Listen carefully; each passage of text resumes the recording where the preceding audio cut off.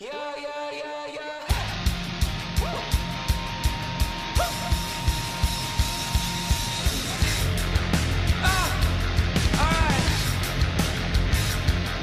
You can't see what's not seen until you let go of what is seen. I'm talking about your money.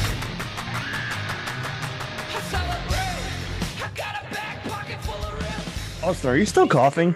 Yes, and I'm still. Dude. No, I'm not still coughing, but I'm still stuffed up. If you can't tell, I can't shake it. Like I can't shake this I stuff. was just I just told Charlie that I was like, I can't shake this thing. My nose has been stuffed up for 2 weeks because of this COVID shit. I feel fine. Nice. I don't feel bad at Yeah. all. Like I'm not. I mean, I'm tired, but I'm always tired. That was pre-COVID. Right. You know, like I'm not. I don't feel bad at all. I can't shake this stuffy nose. Right. And I've been trying, like I go take a shower in the morning. I'm like, we just like the steam will get all that shit worked. Nothing works.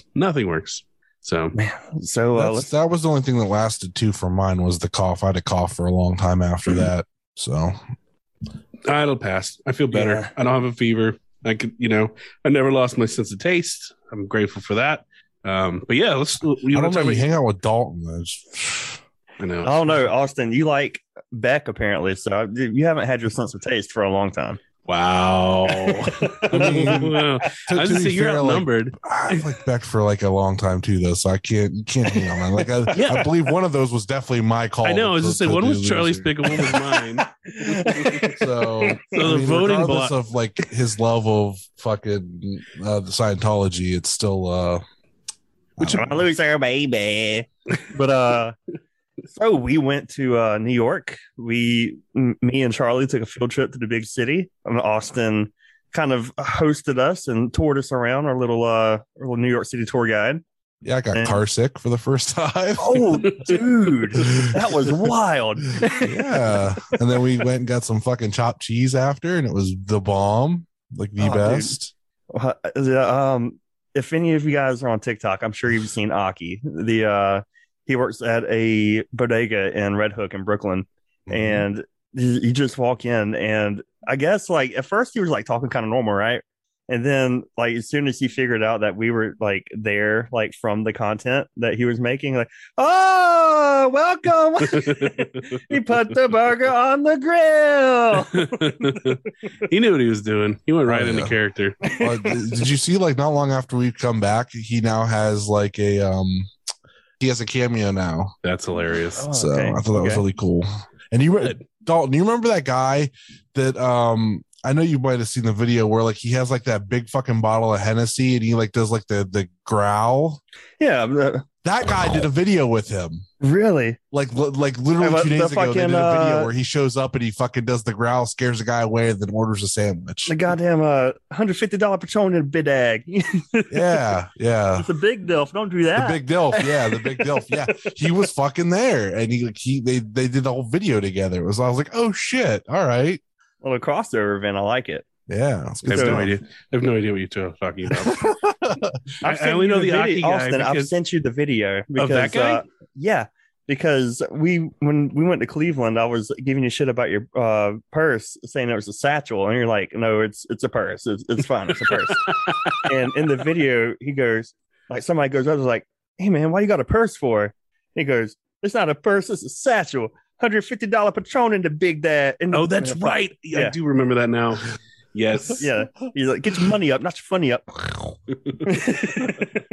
I didn't realize he was more of a TikTok phenomenon. I think that was my he's It's mistake. that was the video that made him viral. Yeah. All right. So to recount our New York City adventure and everything that's happened since the last podcast, we'll do, I guess, a brief synopsis. We flew to New York City on a Friday, and Austin welcomed us to his really nice home. Don't let him be humble. He's doing pretty good. I just got It took 20 shit minutes everywhere. to figure out how to turn the bathroom light on. That's that fancy. Okay, yeah. that's not me though. That is my partner. Everything in Austin's a this place fancy boy. is electronic. I would be totally content living in a cabin in the woods, and having to actually flip a switch. But everything is like hooked to my phone. Everything, like the blinds in the in the living room, all of the lights, everything is on. And it's kind of insane. But We got there and we met up with friend of the show, Jay Gold from IWTV Guide. And we all went to a bar. It was really nice, really chill. It was cash only, which kind of threw me for a loop because, I was leaving the tab. And that kind of shocked me. Couldn't order my normal vodka Red Bull there. Austin took us to the most hipster bar in Brooklyn, boy. Man, I took you to a bar that was 2 blocks from my apartment because I just went in. But we wrapped up that night, and then the next day we went on an adventure all through New York City. We took every mode of transportation you could think of. We took an Uber, we took a subway, we took a ferry, whatever you want, baby. Austin's got it. We took a bus too. Yeah, we took a bus, and Charlie got violently ill during the Uber to go to Aki's bodega to get the little chopped cheese sandwich. And then what else did we do? We went to the financial district, right? Mhm. Yeah, we went. Well, we had to take a bathroom break at my office. We broke into my office on a Saturday, but we went down and we saw the Ghostbuster firehouse. Yes. Yeah. Yes, we did. You guys went up on the Empire State Building. Oh, that was the next day. Was that the next day? Oh Yeah. yeah, that's right. The show was on a Sunday. Yeah, after we saw the Ghostbusters thing, we went back to your office, and then we took the ferry home, and we just kind of chilled and got Chinese food for dinner. That's right. So That's right. Dalton had Korean tacos. yes, Yeah, they were oh good. my God, it was so good. Then I went to a little side story, little side adventure. I went to emo night, which friend of the show Nick Carp invited me to, and I'm not going to say everything that went down because I don't want to blow up his spot. But Nick showed me the night of my life, and had a great time. Pretty sure that's where I got COVID. Yeah, But then I immediately came back and slept right beside Charlie. And probably, if it wasn't for his antibodies, I probably would have gave it to him too. Yeah, I was very lucky. The next day, Austin showed us around some more, and we got to see Times Square. We got to see Central Park, and me and Charlie took a little other side quest to see the Empire State Building. And then after that, we met up with Austin at a nice little coffee shop. I'm not sure if is that a chain? Or is that a local place or what? it's a local chain. Okay. There's maybe 8 or 9 of them in the city. I think that, as far as I know. And then I got this nice drink. It was called Fall Oat Boy, which was really nice. I like that. I like that I a lot. didn't know that. Yeah, it was Fall Oat Boy. It was oat milk, so they call it no. Fall Oat Boy. And then I drank out of that cup, which is probably where I got COVID. Yeah, Austin drank after me. And then, You were like, taste this. And I was like, okay. and then we went to a bar over by Madison Square Garden and the Manhattan Center, and we ate great. I got great tacos. They're really good. And we drank Got and some drank. really good chili there. Yeah, Charlie ordering chili. It was nice. And then we met up with Andrew, our friend Andrew, and we went from there to see a wrestling show at the Hammerstein Ballroom, which was I had fun, had a good time. I did too. And then from That was a lot there, of fun. then the next day we went our separate ways. No, you did something else. You went on another side quest. I did. Oh yeah, I went to another bar. Go figure. But not just any bar. Not just any bar with any event. Oh yeah, I went to. There was a no ring death match that happened after the show, and Charlie was like, "Fuck that shit, I'm out." Yeah, And I was wiped out too. Me and Charlie were in the car going home. Dalton was Yep. like, let's do it. and me I'll just go. being the chaotic ball of energy that I am. You got a free ride though there too. That always helps. Andrew also mentioned earlier. Andrew gave me the ride there, and I had a blast. I had a great time. And from there, I went back to the apartment, got my little few hours of sleep, and we went our separate ways. Yep. And found out that we had COVID. I know, Dalton. You came down the next morning after that no ring death match show and those few hours of sleep, and you looked like a zombie. Charlie was fine. Dalton was like, Yeah, I got back to to our little room that we had, and I decided to get some food delivered, which I think is like the coolest thing because like here in Ohio, everything shuts down at like 10 o'clock, so you can't do shit after 10 o'clock right now. Yep. And I was able to order food, and I got like this. I got some chips, and I got a drink, and I got this like 6-piece hot wing and fries that was like from a local place that was like six minutes away. It was so good. yeah. That was the thing. I think those are the biggest takeaways that I saw from well, you, Dalton, specifically. You were like, everyone here is so nice. I was like, I know. I mean, there's some assholes, but there's everywhere. And the food. Dude, the fucking food, man. All day Saturday, we forgot to mention, all day Saturday, as we were doing things, Dalton was trying every food that was possible. There was street tacos he tried. He got some halal food. Like, he got a gyro from that street vendor too. Okay, yeah. Just any type of food he could get his hands on, he was woofing food. So I'm just a human garbage dispenser. I don't know what to say. But everything you ate, you were just like, oh my God, this is the best thing I've ever put in my mouth. Dude, the highlight was that one taco that I got outside your office at that taco stand. Yeah, that was the best. That was the Taco shit, Mary. Man. Oh my God, that was so good. That pizza place we went to on Friday night was really good too. Yes, that pizza place. Just so much, man. Listen, I'm glad you boys had a good time. It was a lot of fun. And then after the day after we got back, I went to work, and listener of the show, my boss Dylan, we stood like right beside each other for like a good hour talking about my trip, right? And then the next day, Austin texted me. It was like, I think I have COVID, and I was joking. I was actually kind of joking. I just this was like while I was at work, and I read the text, and I was like, oh no. Because like I had some symptoms that I was like in my stupid dumb little squirrel brain, I was like, oh, I don't have COVID. That can't happen to me. And I told my boy Dylan, and we have some rapid tests in the office, and he was like, stay in the truck. I'm gonna go get this rapid test. I'm gonna bring it out to you. We're gonna find out. I was like, oh fuck, here we go. So I took the test, and immediately there's like this faint little line that pops up, and I had like flashbacks to 5 years ago whenever my wife got pregnant.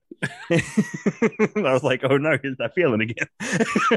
Well, that's what you did. What you left out is that I said, oh, I might have COVID, and then all you responded was with a list of symptoms, and they were the exact same symptoms that I had. And I was at work, I was around people, but I wasn't feeling well, so I had a mask on while I was at work, and I'm like, oh shit, I gotta get out of here. Like, if he's got the same symptoms that I do, man, we're done for. And that was before you even took the test. I was like running out of my office, nope, this is not good. And I tested later that night, got positive as well, like instantly. Like, I put one drop on it, and it was like, there you go. Fun, dude. And like the crazy thing is, like, at the day after I left that day, and the day after was the worst day of my life. Like, I had 103 fever, and it was just like sustaining like a high fever, and like I was so fucking cold. I was like bundled up in all the hoodies and had the blanket on. I was just fucking shivering. It was awful. Terrible. And I'm not gonna preach too much about this, but I think the only thing that saved my ass was getting that booster. Oh yeah, I'm not boosted, so yep. Yeah, and you were going to do it before you came here, but you ran out of time, and you didn't want to get sick the next day. But I think that was the only thing that saved me, because I'm much more out of shape and older than you. When you were like, there was one day when I wanted to go to the hospital, I was like, dude, I really dodged a bullet. And I'm not the type, like, I fucking hate going to the doctor. I would rather suffer than go to the doctor. And like, if I'm thinking like, oh, this is bad, then it's probably it's pretty bad. But we lived. We lived. That was the only bad day I had. We got our friend Jay Gold, host of IWTV Guide, sick as well. I got 3 people. I was really concerned when you 3 were sick, and I'm like, oh, fuck, am I next? And then I was fine, and I'm like, you know what? Immunity. I already had it. I'm good. Fuck yes. I got 3 people at my work sick. Did I tell you about that? No. Yeah. Short staffed, baby. Oh, no. Did you like those people? Because I know you don't like everybody you work with. Dylan's listening. You don't have to answer that. I like, dude. I sing Dylan's praises. He's the best boss I ever had. And did you get him sick? No, I didn't get him sick. Okay. But I got this dude named. Oh, shit, I probably bleep that, Charlie. I got him sick. So it is what it is. That's fine. You got Marcy sick somehow too. So I don't know how you got it back here, and like Georgia germs just built different, man. Well, you got sick last time you were in Cleveland too. We can't put you on a plane anywhere, dude. That's what I thought. That's why I was like, I don't have COVID, because the last time I was on a plane, I got like really sick, and it was just like traveler's flu. But this time it was the real deal. Yeah. So we want to intro the show and then get on it.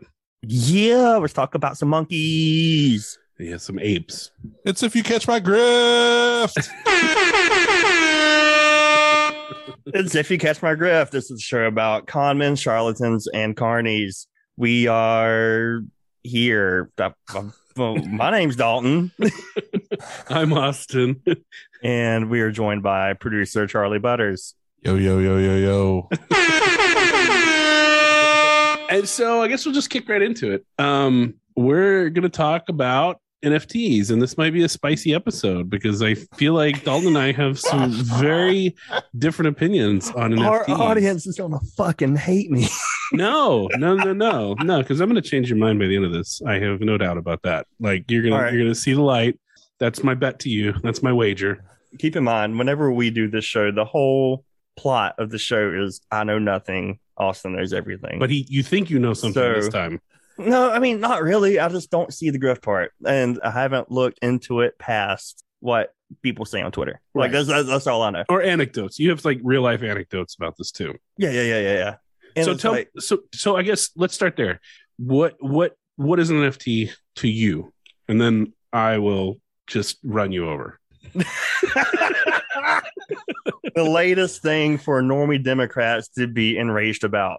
The latest hot topic issue to distract people from real life shit that's going on. I was going to say, I didn't think this was political at all. This was like the one time we've had a completely unpolitical. Never fails with this show. We got to make everything political. But it's usually my fault. And this time it's not. I will go on record as going, there's not a single bit of politics in this entire script. My whole thing about NFTs, the whole argument against them is it's not backed up by anything real, right? Like that's an argument against them, correct? Mm-hmm. Wait until you found out what the US dollar is backed by. Fucking nothing. Yes. It's the same. It's the same. But the US, right. It's true. Like all currency is a conceptual thing, right? Especially since we're not on a gold standard anymore in the US, but you can print money that's universally recognized by every other country in the world. But you can also buy and sell NFTs with Ethereum, which you can use to convert into real money. Sometimes not. Okay. Well, I'm all ears, Austin. What's the conversion rate of an NFT to Butters bucks? I just made up dollars that I'm going to make. I think 1.62. I don't know what those numbers mean. But repeating, yes. You get 5 blowjobs per Ethereum to Butters bucks. I don't understand. Just the conversion rate, man. Well, I mean, it is true. Anyone can have a crypto coin, and we'll talk about that here a little bit. So I'm going to start kind of with a really brief history of NFTs, and I'm going to try NFTs and cryptos go really hand in hand, right? And I'm going to try to really focus on NFT, but there's no way to tell that story without talking about cryptocurrency. So that'll seep in a little bit, but I'm hoping to just really focus on NFTs because I think that at their core, NFTs are so much more egregious than crypto. It's like crypto is a pyramid scheme, and then NFTs are a pyramid scheme built on a pyramid scheme. So it's like, woo, what comes next? Like, what's the third layer of this giant pyramid scheme? But we'll talk about that. It's a reverse funnel system. It's not a pyramid scheme. It's a reverse funnel system. It's true. Turn it upside down. It's a pyramid. So the earliest form of NFT could be traced back to a project called Monograph, which is short for monetized graphics, and it goes way back to 2014, which is not that long ago. It was started by a digital artist by the name of Kevin McCoy and a tech entrepreneur named Anil Dash, who I actually follow on Twitter. I've followed him for years. I had no idea he had anything to do with NFTs. He's a smart Silicon Valley guy. Kevin McCoy does a lot of work with his wife, Jennifer, and they're actually established digital artists. They have actually had pieces in the Museum of Modern Art. So, I mean, like, these are legitimate, accredited artists that are working. And they had a piece called Every Shot, Every Episode, which I believe I've seen at some point. I go to that museum pretty often. It's a fun, nice museum. Not my favorite in the city, but that's neither here nor there. And basically what they did is they dissected something 10,000 shots from the TV show Starsky and Hutch. And they came up with this really unique way of categorizing each shot. So like some of them were like, it has plaid in it in the frame. Some of it was like, it has a sexy outfit, every yellow Volkswagen, all kinds of other things. And they would separate these shots, and they came up with 278 categories and put all the shots on CD-ROMs. Now, this is from 2001, so that's the technology. And so they built these displays out of that, which is kind of cool. But he went on to like keep experimenting and keep doing different types of digital art and trying to like play around with the format, because it's still a baby format at the time. And they're like, how can we push this? And so the basis for this, what will become an NFT, is he wanted to figure out a way to transfer ownership of a digital asset, digital piece of art in his world, in a secure, verifiable way. Right. So they got together and they developed this system called Monograph. And I want to read a little bit about how it worked from a TechCrunch piece by a guy named John Constine. It said, artists can visit the Monograph site and sign in with Twitter. Then they submit the URL of a digital image that they've created. In return, they receive a blockchain key and a value they can store in a Namecoin wallet, similar to how they would store Bitcoin. This is their digital deed, a unique claim of ownership of the piece of art. If someone else submits the same image, Monograph detects it, that it's already been claimed. And then what happens is Monograph will actually tweet out an announcement of ownership to commit it to public record, right? Right. Which is a smart idea. Like, Yeah. I have no issues with this, right? You're an artist, you're a digital artist. You don't want your piece of work to be resold without your permission. I mean, this doesn't get into the legal stuff because it's not really legal, but their idea is like, hey, we're going to announce to everybody that this is your image. It's been minted, and we're going to prevent people from stealing that image and trying to mint it again. So, case off, NFT is not a scam. Yeah, so I'm going to read on from that piece. Once a creator watermarks an instance of a digital art piece as the original, they can then share copies however they want. The piece can be redistributed or remixed, and the artist can watch as it takes its own viral course, knowing they haven't lost control. If they wish to sell the piece and the rights to it, they can sign the Monograph deed over to a buyer. So it's not intended as like a money-making thing first, right? It's intended as, hey, it's really hard to claim ownership of digital assets. This is a way that we're going to try to claim ownership to it, right? So you can't do what people call the right clicking, you know. And I know plenty of like photographers and artists that live near me in fucking bumfuck Georgia that have made their art into NFTs. And that was my whole, like, whenever I first the rumbling started about this episode, little peek behind the curtain. This was about like 4 or 5 months ago when we first started talking about doing this episode. And I was like hardly against it, just because I have friends that have made their art into NFTs, and it worked out pretty well for them. Like, in terms of like paying their rent for a whole year, worked out well for them. And we'll get to that, because I knew that because you've told me this story. So I had this in the back of my head as I was doing the research, and it's we'll address that specifically, because I think that's an interesting take. Now, this also, just realized, like, what I've read you as a project from 2014. In internet years, 2014 to 2022 is like a lifetime. Like, things have changed so much in such a short amount of time. Monograph even stresses that they adhere to copyright and intellectual property laws, which they can do because it's all on their own platform, right? Like, this is a good guy platform going, we're in it for the art. It's not about sales. It's about saying, hey, I have ownership of this. Here's the proof. So I have no problem with it at this point. Then fast forward a couple of years to 2017. And you've got a couple of really big NFT projects, right? You've got one that's called CryptoPunks, which is still around today. It's not active, but they still sell these assets over and over again. It's a series. I'm on like NFT defense squad right now, but that term CryptoPunks makes me want to fucking run through a wall. How dare they? Those fucking posers. Well, let me show you what they are real quick. I'm gonna actually go put it in. This is a site that sells the CryptoPunks. I'm gonna put it in the chat real quick. Hang on. This is great for an audio podcast. Wow. Yeah.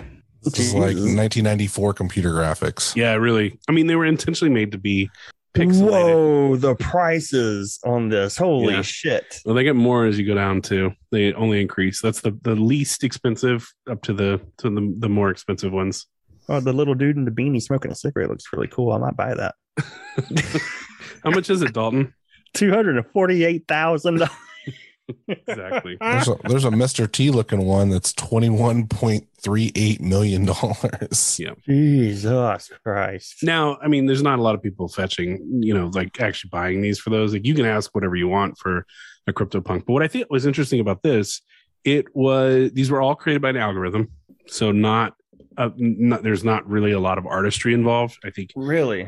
you could be subjective and say, well, I think those are beautiful or not, whatever. I'm not going to get into the aesthetics of it. I think they're ugly as shit, but I do too, but some people don't because they're willing to pay a lot of money for these. But Could you imagine having fuck you money just to go fucking buy something that looks like that? Like, it looks like shit. It's like, yeah, why the fuck not? I guess That's wild. I need to talk to our friend Jay Gold about a business opportunity. It's not related. But these were generated 10,000 and they were actually given away for free. There was no commerce expected. They just wanted to kind of give them away as an experiment, as a new thing to do. And they were all generated, so they each have unique features, right? So 10,000, none of them look the same. That's where the algorithm that designed them came into effect. And so it's like male or female, what kind of hairstyle, what color, eyeshadow, smoking, all kinds of like skin color. It's all kinds of crazy stuff to make them each unique. And that's something that's going to be used over and over again as we talk about this, because that's something that like the apes do and all the other ones that we're going to talk about in the future do. Right. Again, given out free. There's no really monetary. I mean, the people that created the project aren't getting any money from it. Since then, people have started to resell them. Obviously, you're seeing this site right now. So people are making money off of them, but that was never the original intent. That was sort of just a consequence of NFTs becoming a big deal. And when people buy these, it's sort of to get that like OG cred. They're like, yeah, I was back with, Cyberpunks was like a thing, or CryptoPunks was a thing. So that's Okay, well, my question here is what is the difference between this and, say, digital card trading? Because I would doubt that Jarvis Landry gets a cut of whatever card that he was on and makes it to the digital market space, and it becomes profitable for some reason. I can't speak. I'm having a problem speaking. This is good. But, Podcast host can't speak. It's All COVID full of related. marbles. Yep. But what's the difference? I don't know. I don't know enough about digital cards to like tell you that. But I mean, if it sounds like what I think it is, it seems like it's probably really close to an NFT as well. I mean, at that, you have to look at, okay, if his image and likeness is being used on a card like that, obviously he signed some type of agreement. So he got paid up front before there was any chance of it being for money. So once that happens, he's kind of free and clear of like whatever that takes life and does its own thing. That's it. He could buy it for himself if he wants to, and then resell it for even more if he really wants to. But I feel like his back end was already paid. Like he was contracted, paid for that image. After that, it's whatever. Right. Like it's whoever owns that image. And we'll touch on that, because I also think that is part of the promise, but not the actual delivery of NFTs. And I think that there's some interesting stuff that probably could have happened and potentially still could happen, but hasn't. So yes. What I get right now from your story, like from what you're telling us, is essentially it started with good intentions. Oh yeah. And so obviously as somebody many grifts do, though. Yes. Yeah. Somebody took this and obviously did some fuckery with it. So and I'll tell you exactly when that happened. Okay. The light in Austin's eyes that just So I also want to hit on CryptoKitties real quick, because I think it's also an interesting little study. It was a game. It was based on a game, and to say it's a game is being very generous. And basically, what you would do is you'd purchase a little kitty cat NFT, and then you would have them breed with another kitty cat NFT, and they would create another generation, right? So you either buy or you find someone that has another NFT and you breed them together, and then you get new NFTs out of that. And there's like that. That's adorable. Cooldown periods. And there's like, instead of like 10,000 with all these different traits, there's like 200 something different genetic traits plus random stuff that happens. And then there's cooldowns between breedings and things like that. And so that was another market that and I think that's innocent, and I think that's fun. I mean, so as much as we make fun of people that like have like influencer in their Twitter handle or like in their like bio or whatever, the fact that you could be an NFT breeder could have been a fucking thing is so fucking wild to me right now. That is so bizarre. Oh my God. Well, and what do you do? I'm an NFT breeder. The future Well, is now, old man. this is also like at this point in time, like NFTs are super niche, like super niche. Like you have to be really in the crypto world to even know that any of this stuff was going on, and like it hadn't penetrated mainstream at all. At this time, is it backed by like a crypto coin, like Ethereum or Bitcoin? Yeah, they're all backed on different coins. Some of them are not even like Ethereum or Bitcoin. I mean, they're like their own minted coins and things like that. So they Dogecoin to the moon, baby. Yeah, not yet. Not not here yet. So yeah, I mean it's really obscure, but that's about to change. So we're gonna jump in time to last year, 2021. Oh, okay, that's a big time jump. Ever heard of 2017 to 2021? It just sounds so different, right? It does. The 20. So have you guys ever heard of a guy named Beeple? It No. sounds familiar. Maybe I'm mixing up like Beeple and Bebop, Cowboy Bebop. I don't know. So unlike the cyberpunks or the cyber kitties, Beeple is a dude. He's a guy. He'd been around the digital art space for a while, and he was active in like what is now the current like NFT space. He's a digital artist. He makes things, sells them as NFTs. He sold several NFTs in like the 6-figure range. So he's made some money in NFTs, and he seems like one of the big players. He's actually, I think, at this point in time, he's the second wealthiest NFT creator. Wow. Okay. But in 2021, he kind of like got thrust into the mainstream when one of his NFTs, which is called Every Days, the first 5,000 days, was auctioned off at a Christie's auction, which is a major auction house, for a staggering $69 million. Jesus, nice. 69 and a half, but I think Nope, don't ruin it. Nice. and the project is cool. I mean, he actually, what he did is he created a new image every single day for 5,000 days. That's a shit. Yeah, that's really cool. And years and years. And then what he did is he stitched all 5,000 of those images into one image, and he went ahead and got it booked at Christie's, and he sold that image. Did he sell that as like a physical art piece or like a NFT?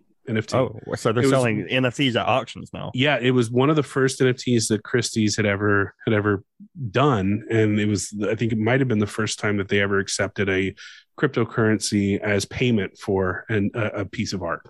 So Okay, it was okay. It got some legitimacy there then, Right. From a place like that. And that's important because not only did it like get an eye-watering amount of money, because even for art, when you think of like a Van Gogh, I mean, like this is a shitload of money, consider like even compared to physical masters art, you know. And But what did Van Gogh ever do? he cut off his ear. Yeah, exactly. He did a lot, and I don't want to like use my art school dropout education talking about the problems with the traditional art market, although I could. but it was a big deal. It's like, holy shit, there's this thing called NFTs that we don't know about. This guy just made $69 million, and Christie's auctioned off the piece. Like, this is insane. And it set off this just like everything changed at this point. I like And it, he- Picasso. Oh, the internet has ruined us. Yep. It really, really has. So I love that Austin still has no idea what I referenced. no, and I'm just going to keep going because I'm just going to just roll over it and just keep going. So big deal. He made a lot of money. People were really excited for him because he'd been a digital artist for a long time. So like people in social media were like, "Oh my God, congrats, people. Well deserved. You've worked in this space for such a long time. I've got a bit of." I have no problem whatsoever, and I'm saying this now, Dalton, and I mean it, with artists making a lot of money on their work. Right? Like I encourage that. I fucking love that. But we'll continue, and you're going to see where this is going. There was a little bit of. I'm still waiting for the grift. You always are. It happens like halfway through, and then you just like lose your a part of your soul because I'm slowly consuming it. Just like an energy vampire. Yes. What? I don't know. I was trying to suck in, and I don't have the lung power yet because you gave me COVID. Christopher says you know how to suck in just fine. I'm on one today. I'm on fire. I don't know what it is, but you're on one. So the guy who actually bought this NFT that we talked about for $69 million is suspected to be a dude named Vignesh oh God, this last name's going to kill me. Sundararajan. Spit it out, you racist. Sundararajan. What? Fuck off.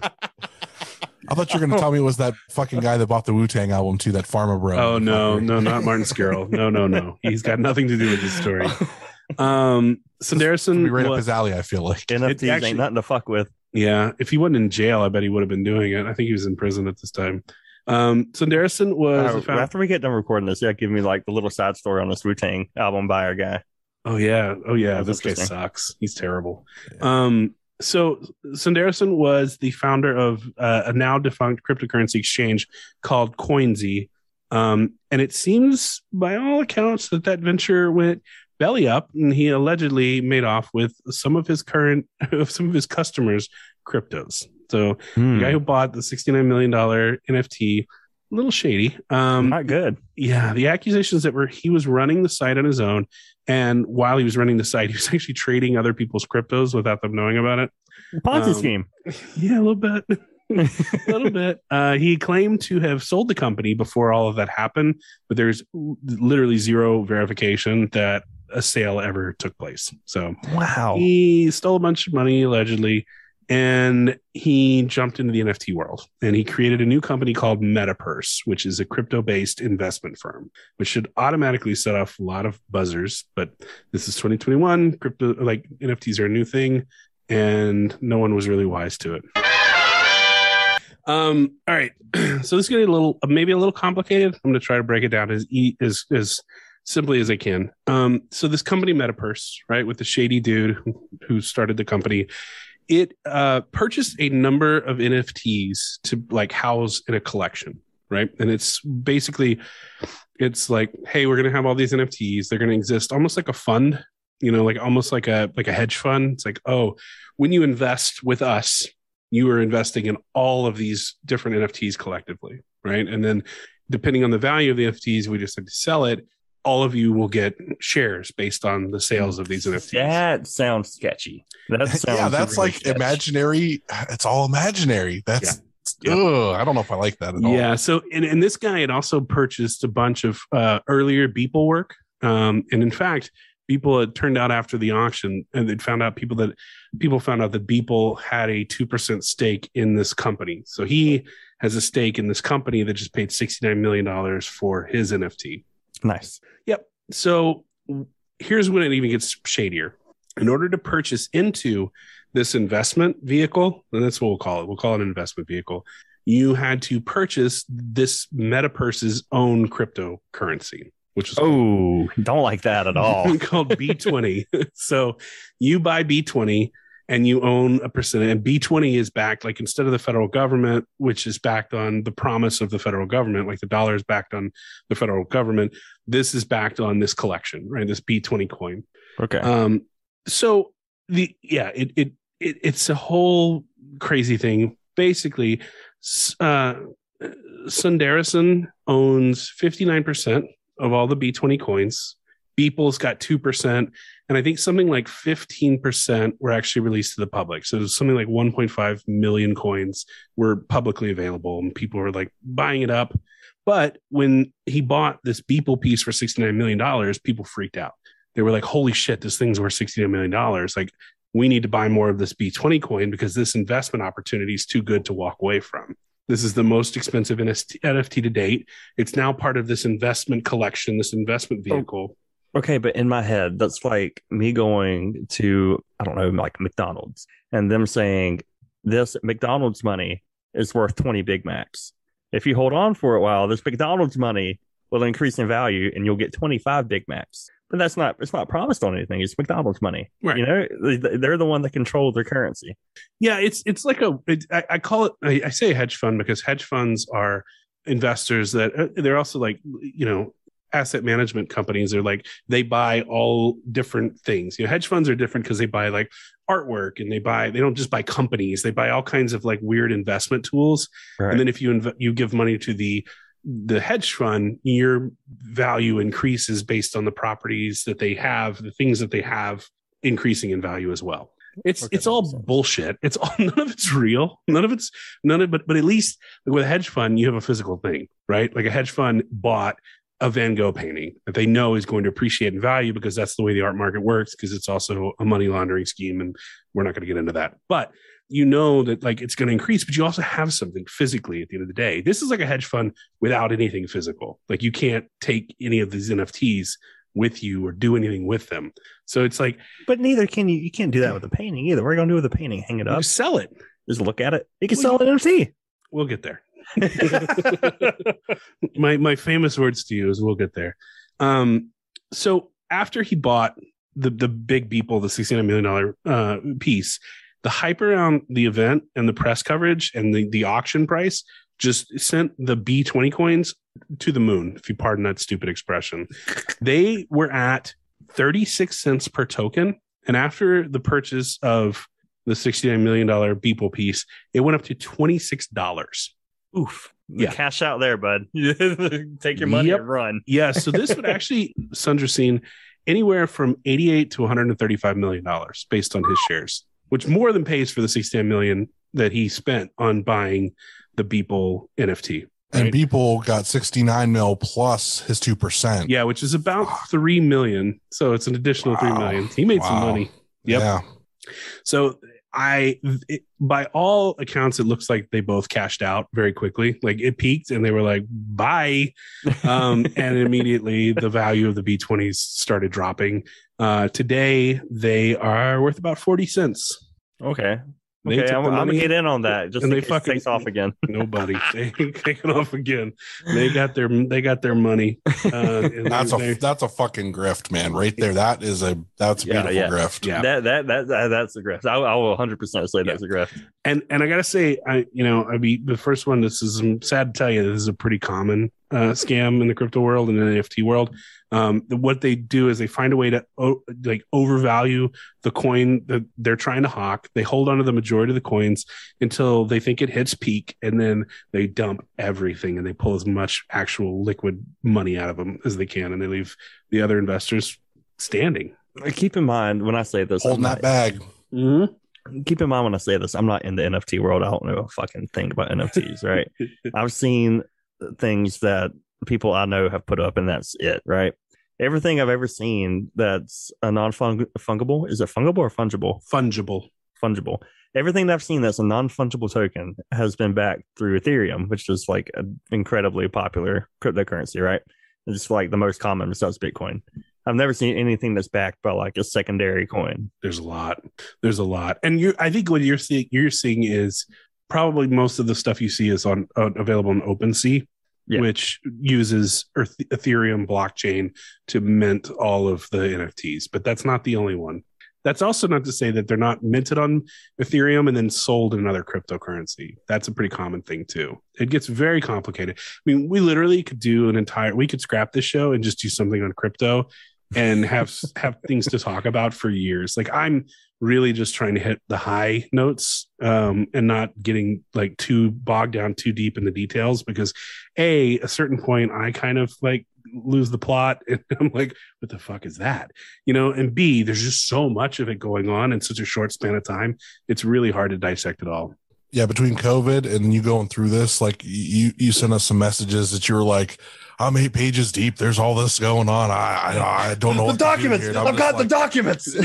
Man, this one did two things to me. This is the most red stringy episode I've written to date for sure. And this is also, I think I texted you both. This is like, if anything turns me into the fucking Joker, it's gonna be this episode. This thing has made me so crazy. Give me Joker-fied Austin. I'm just like, I got boxes and boxes of Pepe. I got boxes and boxes of Pepe. Pepe coin. No, there's no fucking Pepe.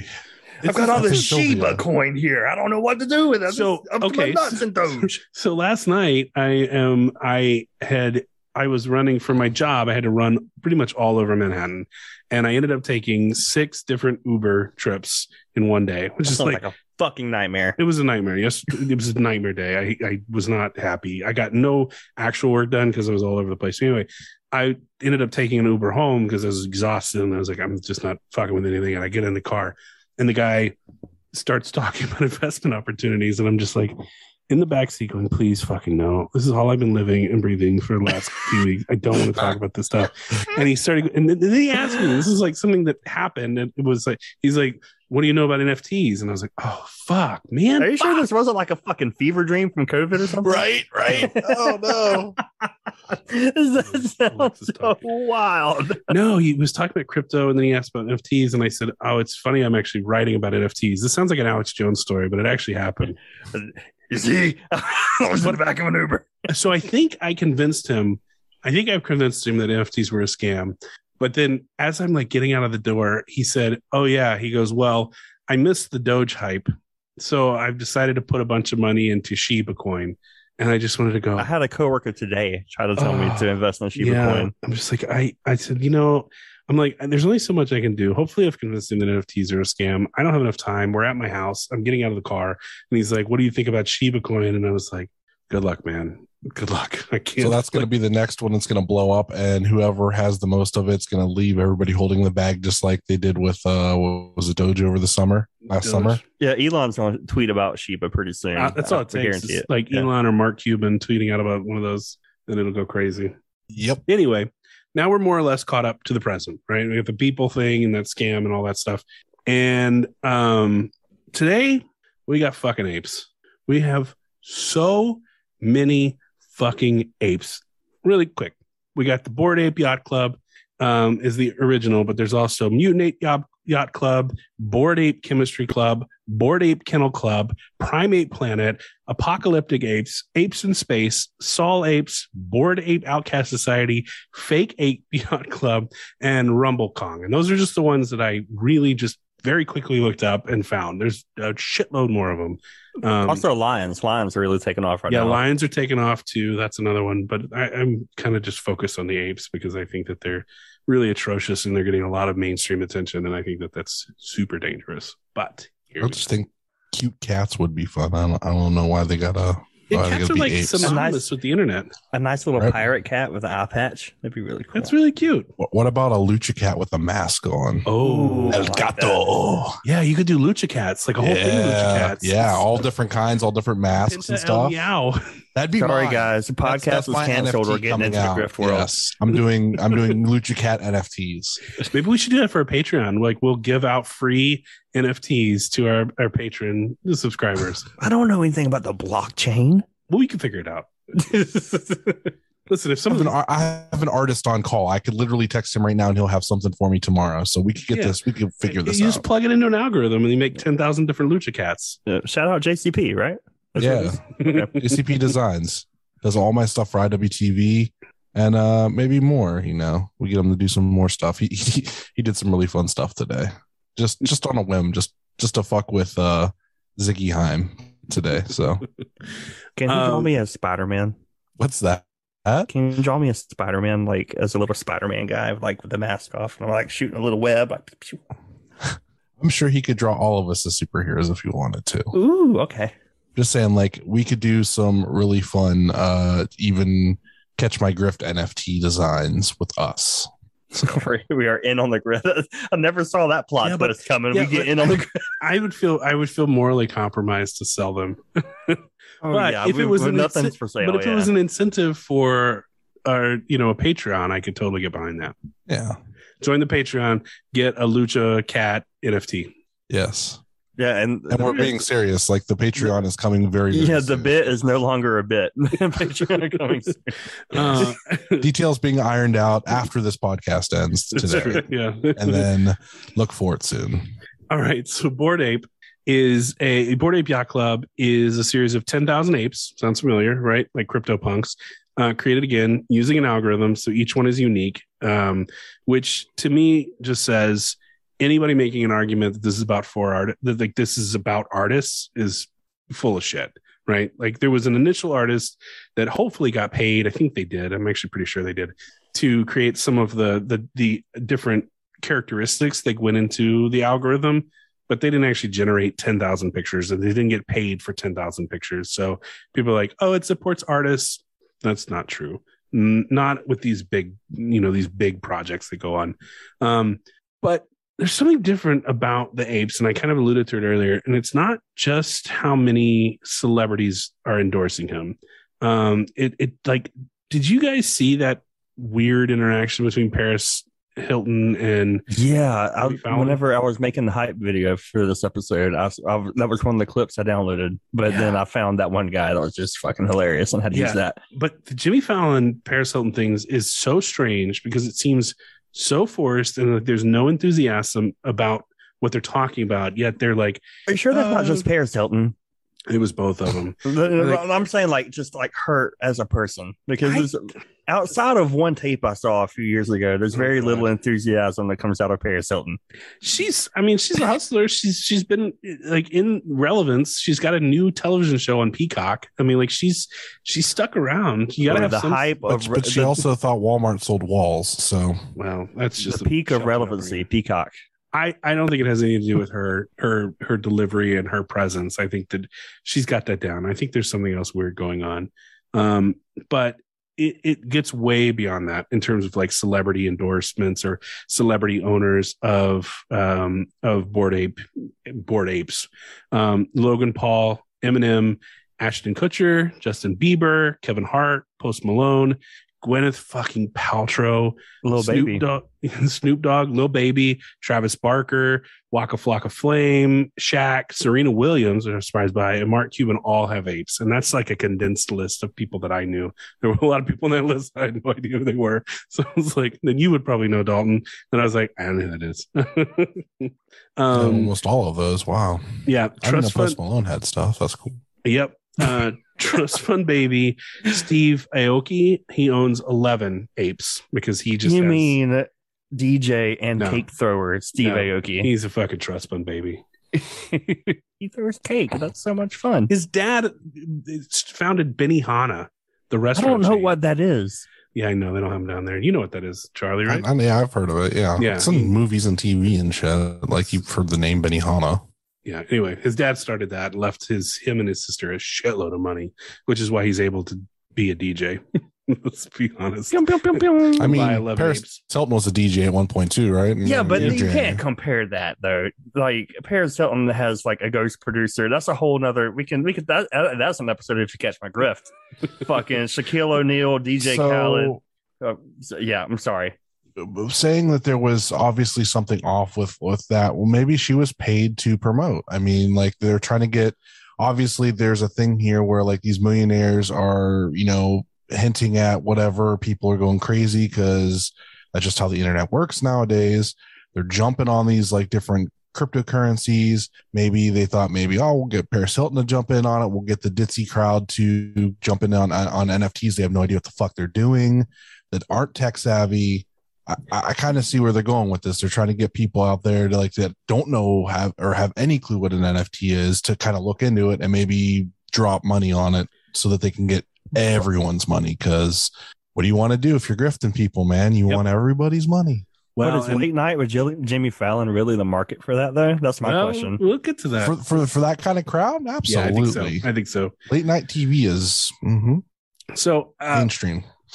On top of all that, you've got the new queen of the NFTs, who's Reese Witherspoon. And she's actually started her own NFT line called World of Women. And she is super into NFTs. So she tweeted this out. She goes, in the near future, every person will have a parallel digital identity. Avatars, crypto wallets, digital goods will be the norm. Are you planning for this? So she is NFT pilled. And she's got her whole line that's like set up. World of Women. It's an NFT line. And even your boy Dalton, I know you love him because he played for Tampa Bay. Tom Brady. Whoa! Wait a minute! Did you just say I was a fucking Buccaneers fan? Go wash your mouth out with soap, motherfucker! Dirty Birds, let's go. He gave, yeah, right. It's like a few years of rebuilding, brother. I hate to break it to you, but he gave one of the reasons for his retirement is his desire to focus on his new NFT venture called Autograph, which recently raised $170 million in venture capitalist funding. So this is not about artists anymore. at this point. Like, this is big fucking money. When VC money gets thrown into it, it's about making money. Like, these guys are not interested in anything other than a big return on their investment. That's it. That's it. Where did all these celebrities find out about crypto? Well, I'm glad you asked that, Dalton. Somebody get me the Ghostbusters. So I want to read you something really quickly from Max Reed's excellent Substack, which is called Read Max. See there. Words. All right. Pay attention. This one goes deep. This is the red string stuff, right? Well, like Charlie from Always Sunny. Yeah, this is that meme. You're about if you can picture that in your head, here we go. Did you know, for example, that Jimmy Fallon is represented by CAA, which is an investor in the NFT marketplace OpenSea, and which recently signed a deal to represent NFT collector 0xB1, who owns NFTs from Bored Ape Yacht Club and World of Women, which is Reese Witherspoon's NFT company. Yeah, draw those lines. Okay. Here we go. Okay. Did you also know that another CAA client, Ashton Kutcher, is also an investor in OpenSea through his company Sound Ventures, or that Kutcher will be starring in a Netflix rom-com called Your Place or Mine with Reese Witherspoon, the most prominent owner of World of Women NFTs, who also happens to be married to a CAA agent. Oh, okay. We're venturing pretty far into conspiracy land here. I don't think it's conspiracy if you can prove it. Or that the people behind World of Women and Bored Ape Yacht Club are both represented by Kutcher's partner in Sound Ventures, the music manager Guy Ossery. Did you know that Ossery's other major ventures these days is Pear Pop, a platform for connecting TikTok influencers to celebrities for collaborations, a platform used by none other than Paris Hilton. Okay. So there's like a little paper trail of everyone that's getting involved. There are... Sounds like they're getting involved and they're telling their fucking buddy, like, hey, this shit, man, we'll make a fuck ton of money. It sounds like CAA, which is a huge, massive agency. It's our artist agents, is telling all of their clients that have any sort of like social relevance that they need to not only either they're given these apes or they are advised to buy these apes, and so they're pimping their clients out basically. Yeah, because they have a share in OpenSea, which is the main exchange that is selling these Bored Apes. Holy shit, it's a grift. It happened. Yep, there it is. There's the turning point. I'm gonna put a but. It's a grift, but this specific branch of NFTs is a grift. The ape collection. But this is where the vast majority of the money is at right now, right? And this is where the vast majority of promoting NFTs as a concept is right now, right? Okay. Like, there's always going to be little people that are doing like one-off stuff, but like Bored Ape and the apes and the lions, like that's the mainstream, the closest to mainstream of these NFTs. Okay, so question. I follow anybody that's out there listening that is like in the hardcore scene at all. They'll know who I'm talking about. There's this guy called Sonny. He's a photographer and a videographer for a whole bunch of hardcore bands. Yeah, he's got a huge platform on Twitter, right? And he goes and films these sometimes large bands, sometimes really small bands, and puts them up on his Patreon, on his Twitter, blah, blah, blah. Keep in mind, this is a brown-skinned man, right? So, of course, you're going to have some shitheads that are going to fucking say racist, fucking awful comments towards him, right? A few weeks ago, I'll say a few weeks ago, probably like a week ago, somebody made a meme of him, and there's like this ISIS background behind him, right? And they tweeted it at him. And so what he did was took the meme, made it an NFT, and started selling it. He made 100 NFTs out of it and started selling it. And in the comments, people were like, oh, you fucking asshole. I can't believe you would get involved with this, blah, blah, blah. You're supposed to be a leftist, blah, blah, blah. And this is where, like, I made my decision, like, oh, this is just a reactionary topic. This is reactionary politics right here. And that's where, like, I kind of made up my mind, like, oh, this is just a fucking distraction. This is it. This is just like normie reactionary politics at work.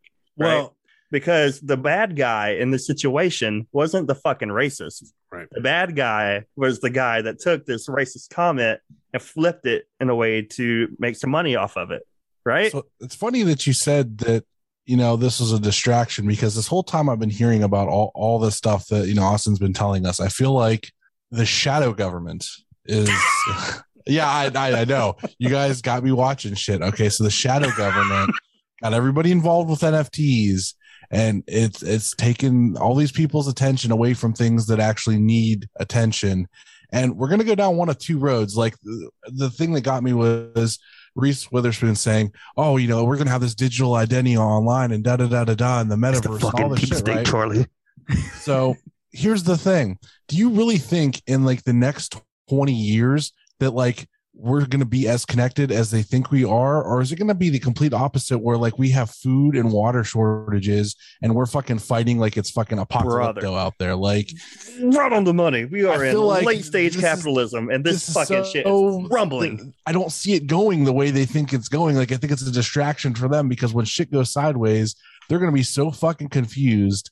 And it's not going to matter. Like, I don't know. I did it. I won. I'm the winner on this episode. I did it. I fucking did it. You can't take this from me. You broke me. I think so. Here's what I think, and I'm gonna address both of those scenarios. I think I think the reason that anybody who represents as a lefty that gets mad about crypto, first of all, I think it's really misguided. But second of all, it comes from a place where crypto in general is like a very libertarian territory, right? These are not government backed. That's perfect. It's free market capitalism. That's exactly what libertarians believe, right? And that's a far right ideology. So when people on the left get upset about this, it's because they're mad at libertarians.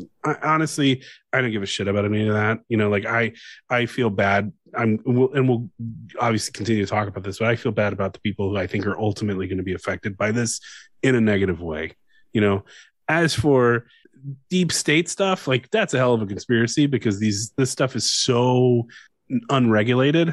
At the same time, there's so many like really big, capital interests that are investing in it right now because they think it's a quick way to make a buck. And if it was up to a lot, and truthfully, a lot of these VC guys are at their core libertarians. Like they don't want any sort of regulation. They want to be able to do whatever they want without any sort of government interference. So this is like a paradise for them. Like Peter Thiel, giant libertarian, loves crypto shit for this reason, because he's like, I don't want to be regulated. I don't want to pay tax. And that's where they hit. Didn't Biden make a big push for cryptocurrencies to be regulated in this new year? I heard that sometime last year. I think there's a lot of government intervention that's creeping in on crypto spaces, and I think that a lot of people that are like hardcore crypto folks are freaking out because they realize that it's all just tissue paper economics. Which I do not like, because I know some that take cryptocurrency as payment because it's untraceable. You can't trace it, right? It's not, though, and we're going to talk about that too. Here we go. Ready? Okay. So I will just say, in addition to being influencers, as we just kind of discussed, these people have very obvious business interests in NFTs, right? There's clearly a conflict of interest, but since NFTs aren't regulated in any way, they can say whatever they want. Like, can you imagine Paris Hilton going on and talking about what stocks she's investing in? Right. Yeah, that would be a wild thing to do. She's like, hey, let's go on Jimmy Fallon and talk about mutual funds. No, I bought a whole bunch of Apple the other day. Like, who fucking cares? Yeah, like nobody cares about that. But this, for some reason, is this speculative. It's something that I think what makes it different is this is like not an in defense thing. This is more arguing to your point. What makes it different is if she went there to talk about what stocks she would be investing in, she would come like with a graph, right, and a chart. But when she's talking about what NFT project she's investing in, she shows up with a picture that you can see, with artwork on it. Yeah. And I think that's the difference. She's bringing in something that catches their eye. Yeah. And you're thinking, oh, let me go get one of these fucking cool things that Paris Hilton showed up with. So I can change my fucking Twitter avatar to that. Right. But here's the other thing, too. This is what kind of annoys me more than anything else, is that all of these celebrities will be fine, right? They're all going to be fine. Yeah. They're not going to lose any money. They're never going to lose money, because you know what? Everybody's going to be in fucking line to buy Mark Cuban's ape or Paris Hilton's ape or Logan Paul's ape. Like they're never going to lose money on this. But it's the guy who buys that, they're probably going to lose their fucking shirt. So move on a little bit.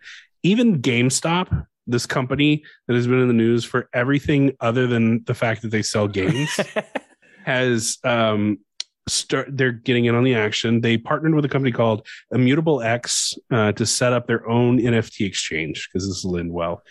As part of the deal, GameStop was paid just under 15 million IMX tokens, which is Immutable X's own token. Not $15 million, 15 million tokens. I bet it's worth $6 on trade-in. Well, yeah. I got that joke. I understand that. So immediately follow the announced partnership, they turned around and dumped those 15 million tokens for $47 million. They understood. They understood. They're like, this is the peak, right? The announcement, people get excited. We don't really have to do anything after that. And they turn around, and right after they dump $47 million worth of these tokens, the value of the coins dropped by 23%. So let's talk about like what an NFT is, right? Let's get into that. We've talked about the history. We've talked about like the dangers of the celebrities sort of promoting it. I want to talk about the actual NFTs. So in order to buy or trade crypto, you need a wallet. And this is basically a string of characters. It's like your bank account, but it's like your crypto wallet number, more or less. With a little sleuthing, you can actually figure out some of the bigger traders behind certain wallets. So there is some transparency. Like if you can associate a wallet to a user, then you know everything that they've ever done. So the anonymous stuff, it's not really true. It is if they go and they make one trade and one transfer, but if they're making multiple trades and you can kind of figure out who's doing it, which is not that hard. There's like people dedicated to doing this and identifying certain wallet numbers. It's not nearly as secret and anonymous, which is why a lot of these drug dealers that were using Silk Road on the dark web, and they were like, oh, we're using Bitcoin, they'll never catch me. They're getting caught. Like they're getting busted. It's a real thing that it was like, there's a few things about crypto that have been touted as like the reasons we want to use it, and they've all turned out to be mostly bullshit. Okay. So having said that, there's also nothing stopping people from having multiple wallets, right? Having multiple of these unique identifying codes. And what you see in a lot of these spaces, and Charlie, you sent me an article about this, which we were going to talk about, is a thing called washing. And basically what washing is a holder of an NFT has multiple wallets and sells the NFT back and forth to themselves through different wallets and inflates the value artificially. Okay. Well, now we're getting into grift territory. Yeah. This is where we're going to break it down like piece by piece by piece. So when you see NFT people hyping the value of these tokens or the NFTs, know that the only reason they're doing that is to attract retail investors, right? And a retail investor can easily buy one of the NFTs thinking it's a good investment based on its history, right? They're like, oh, look at this thing. Like you could see the entire buying and selling history on the blockchain because that's just the receipt of the sales. Like that's a recording of the transactions that have happened. So they're like, oh my God, in a year and a half, this has gone from $700 to $70,000. Like clearly there's interest in this item. If I buy it at $70,000 or $80,000, I'm going to be able to sell it for $100,000 if I hold on to it long enough. But most of that is bullshit because that price was inflated by the owner or by a couple of people. Okay. Now I'm starting to understand. I'm starting to get a little bit. Yeah. So what happens is like you buy in at a certain price and then you turn around and you're like, oh, there's no sellers or there's no buyers. There's no more buyers. Nobody's going to want this thing. Like I paid way too much for an item that basically doesn't mean anything because I got duped. Because this is, again, a completely unregulated market. Right. Okay. I get it. I get your concerns. So, I mean, but also, like, in theory, right, who cares? This person liked the item, the NFT that they wanted. They liked the image, and they wanted to buy that, right? Like, that's the theory. It's like, oh, it's all about the art. So they liked this Bored Ape. They thought this ape was really fucking cool. Well, I think to define the whole... I hate myself. To define the whole genre of NFT as this one thing, I feel like would be a mistake, kind of. I think it is. For this, we need to just include like your fucking apes or lions or goddamn whatever, wolves You know what I talk about, these algorithm generated NFTs. I think that is where the center of the grift is, right? I don't think these people like Hate56 that has talked about that, made that racist fucking meme NFT and try to profit off of that. I don't think that's necessarily a grift. I don't think photographers trying to sell the digital images isn't necessarily a grift. But these people that are focusing in on these mainstream deals and their agents are fucking telling them to get this NFT because they own a percentage of the company that's hosting these NFTs. I think that is the grift. Well, okay, and I get that, and I understand that, but I'm also saying that just because it's a scam doesn't mean some people aren't making money on it. Yeah, right. Yeah. So I'm saying NFTs as a concept is a scam, but there are people making money off of it. So your photographer's making money off of it. You know, your friends are making money off of it, but that doesn't mean it's not a scam. Right. That's my sole argument. It also is that, I mean, like, people buy NFTs to make money. That's it.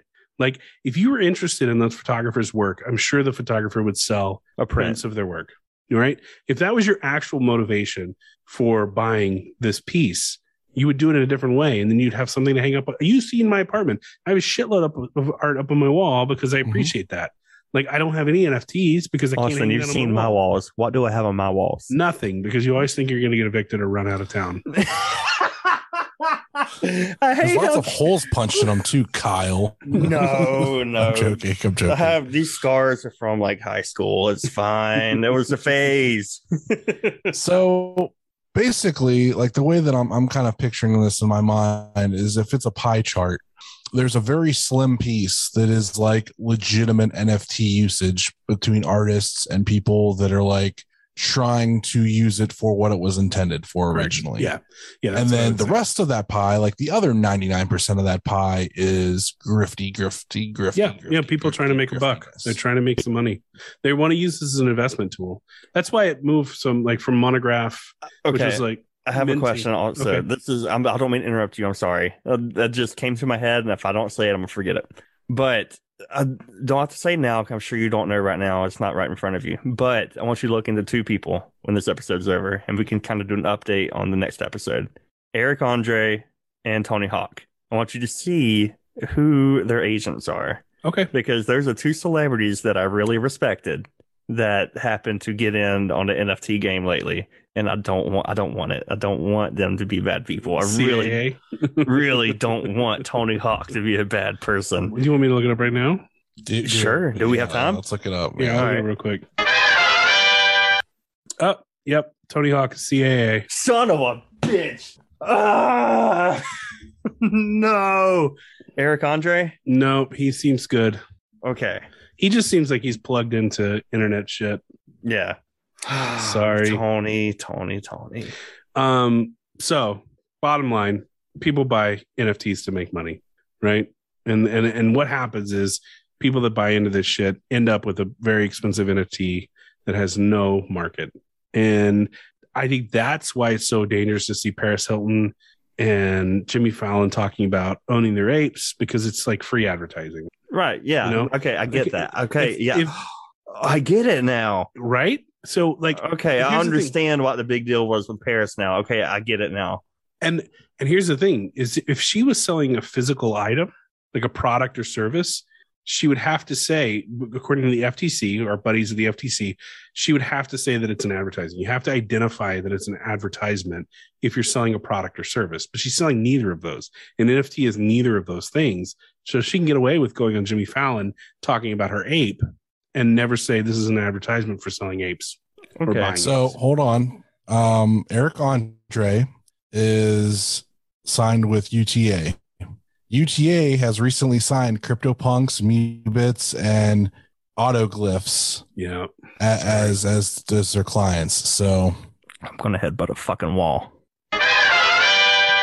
Literally, what you get when you buy an NFT is your name on the blockchain as the owner of a link. You don't own the URL, you own the link to the piece of art.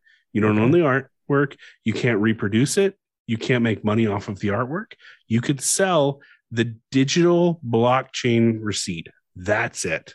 So that would be like me going to, I don't know, CVS and getting the receipt and going to somebody like, hey, you want to buy this? Yeah, you want to buy these cough drops receipt? I don't own the cough drops. I just own the receipt. And then going, Okay. yes. There's nothing. Interesting. There's nothing there. You can't own the rights to something because, again, NFTs are not regulated. Then So why the fuck are people getting mad about right click save? exactly. It's because they don't know what they're buying. They think that they're buying the exclusive rights to an image, and they're not. They're Okay. buying literally a receipt to a URL. And if for some reason that URL becomes inactive, they don't own anything. Nothing. See, Interesting. I didn't even understand. I didn't now know I that at understand all. Jeez, all right. Yeah, it's all like, if you buy a painting in real life, you own the painting, right? You get the Wait, physical Austin, why painting. didn't you lead with that? We're getting into it. We're getting into the weeds. I wanted to make you think you were right for a little while before I proved that you were wrong. I didn't know if I was right. Hold on, let's backtrack for a second. I'm not a staunch I'm NFT kidding. defender. I know, I'm You But brother, I that's- don't want my DMs are a fucking war zone. I don't want. I don't need to add anything to it. You just there's nothing there. Like there's no actual ownership because there's nothing to convey ownership because the ownership requires enforcement, right? And that requires some sort of like system, an organized system. But crypto doesn't do that. And NFTs don't do that. Like you can't enforce ownership. You can't enforce your copyright because you're not actually transferring copyright because it's a legal process. And this operates outside of legality, right? It's its own thing. It's unregulated. There's no rules to it. And so This thing is evolving so fast that lawmakers can't really keep up with it. well, I'm telling you what, the second somebody starts to try to like a big project starts to mint Disney assets, they're going to be in a world of hurt because Disney will swoop in and enforce their copyrights so fucking hard. Are we rooting for Disney right now? Huh? Are we rooting for Disney? right No, now? I'm just telling you what actually will happen. So, do you think that the government will regulate NFTs or they will regulate themselves from trading stocks first? Which one will happen first? I don't think either. Well, I mean, the government will regulate trading themselves stocks first.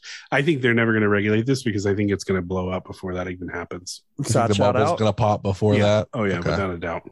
Side shout out. John Ossoff, Georgia politician. Go Georgia. He is introducing a bill to Congress to Yep. try to regulate politicians trading stock. Yeah, there's actually a few bipartisan bills, which would be good because those fuckers should not be trading stocks. I don't give a shit what Yeah. party you're from.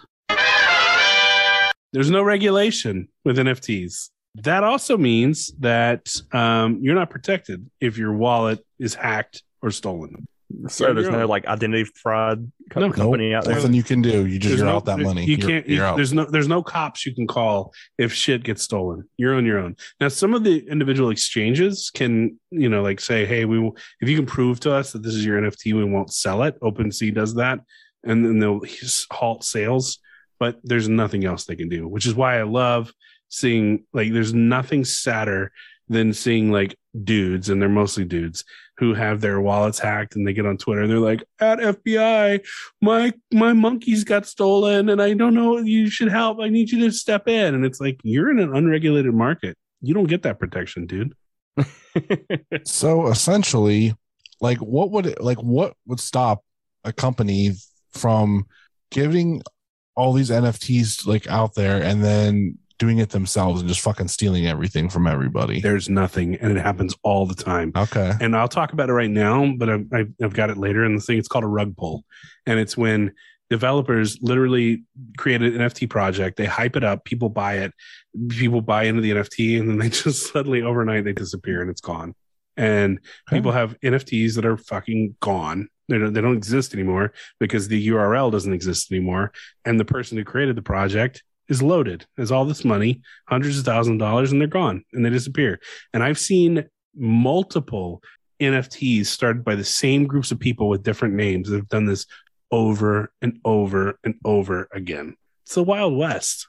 Yeah, I mean that's the first thing that came to mind to me was like, well, if it's unregulated, you can get rid of it that quick. Then Yep. I could just fucking open up Oh, an NFT yeah. house. and That- just that's where- fucking that's rip where my everybody brain off went. and Yep, and roll the it's- fuck away. And it's happening a lot. It does happen quite a bit. If I Okay. do that, could I just admit it openly since it's unregulated?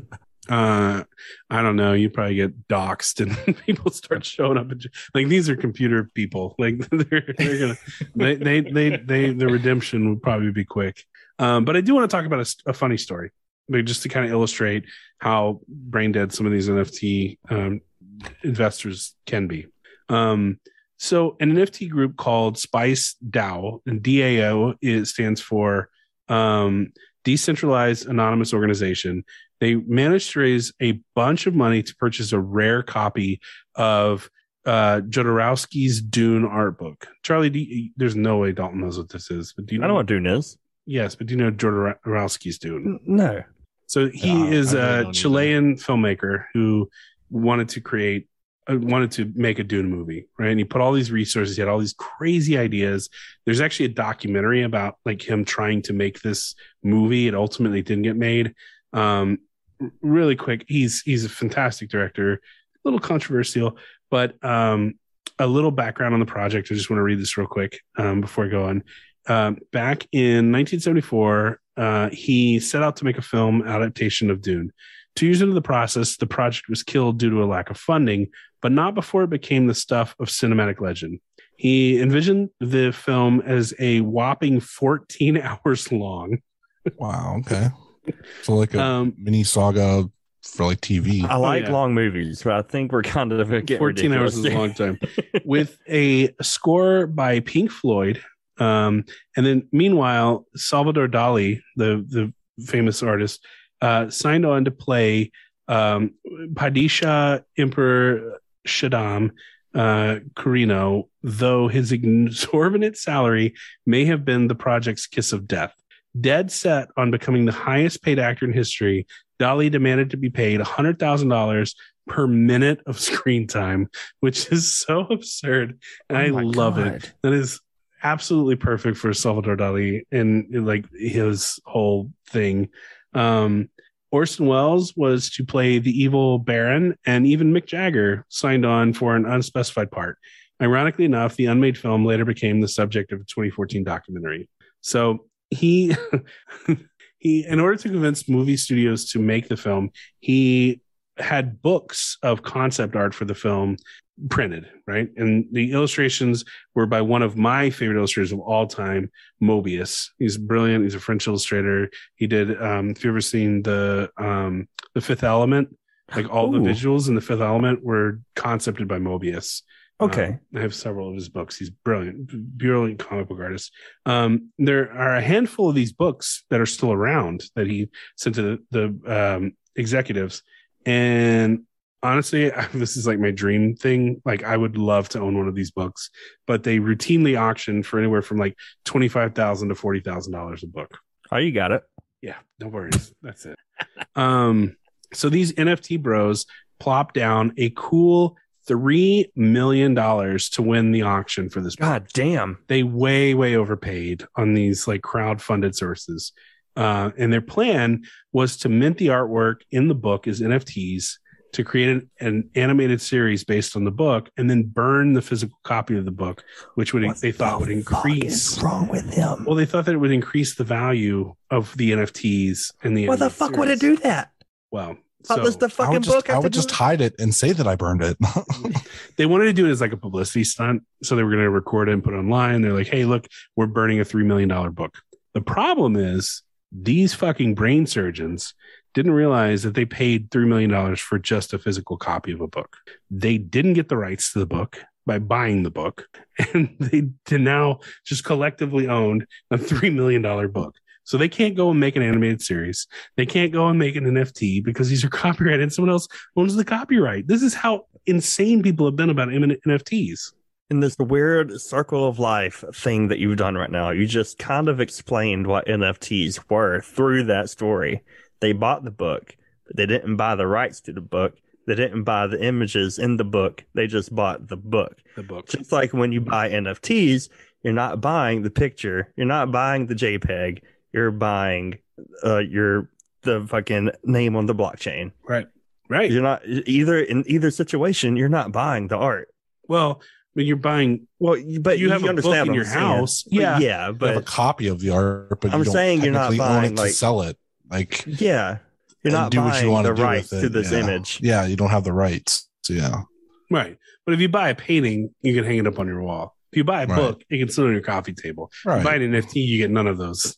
You can look at your name on it. You You right guess you click- could right- print out the blockchain and just. You can print out the image and put it on your wall. Nobody's going to stop you from doing that. But like, who's doing that?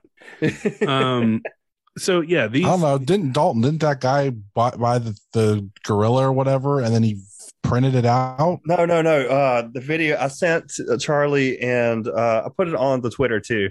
This guy was bragging about how you couldn't right click and save his NFT because it was a 3D model. And he drug his mouse around and 3D model spin, right? And this guy that doesn't like NFTs saw that, recreated the 3D model on a 3D printer, and then immediately threw it in the trash. Yeah, it's not Okay. it's not real. Like everything they say about this stuff is not real. Like another thing that I've heard over and over again when looking into this, like looking at NFT defenders, is they're like, oh well, the artist gets a cut of the sales every time it's resold. Guess Doubt what? it. That's No, not that's real. not true. It's not real. It's not real. So right now, most NFTs are minted on this token called ERC 721. It's a type of Ethereum, and does not allow for the original artist to get a percentage of the sales. The only person that gets anything from the sales is the person selling it. So that's not true either.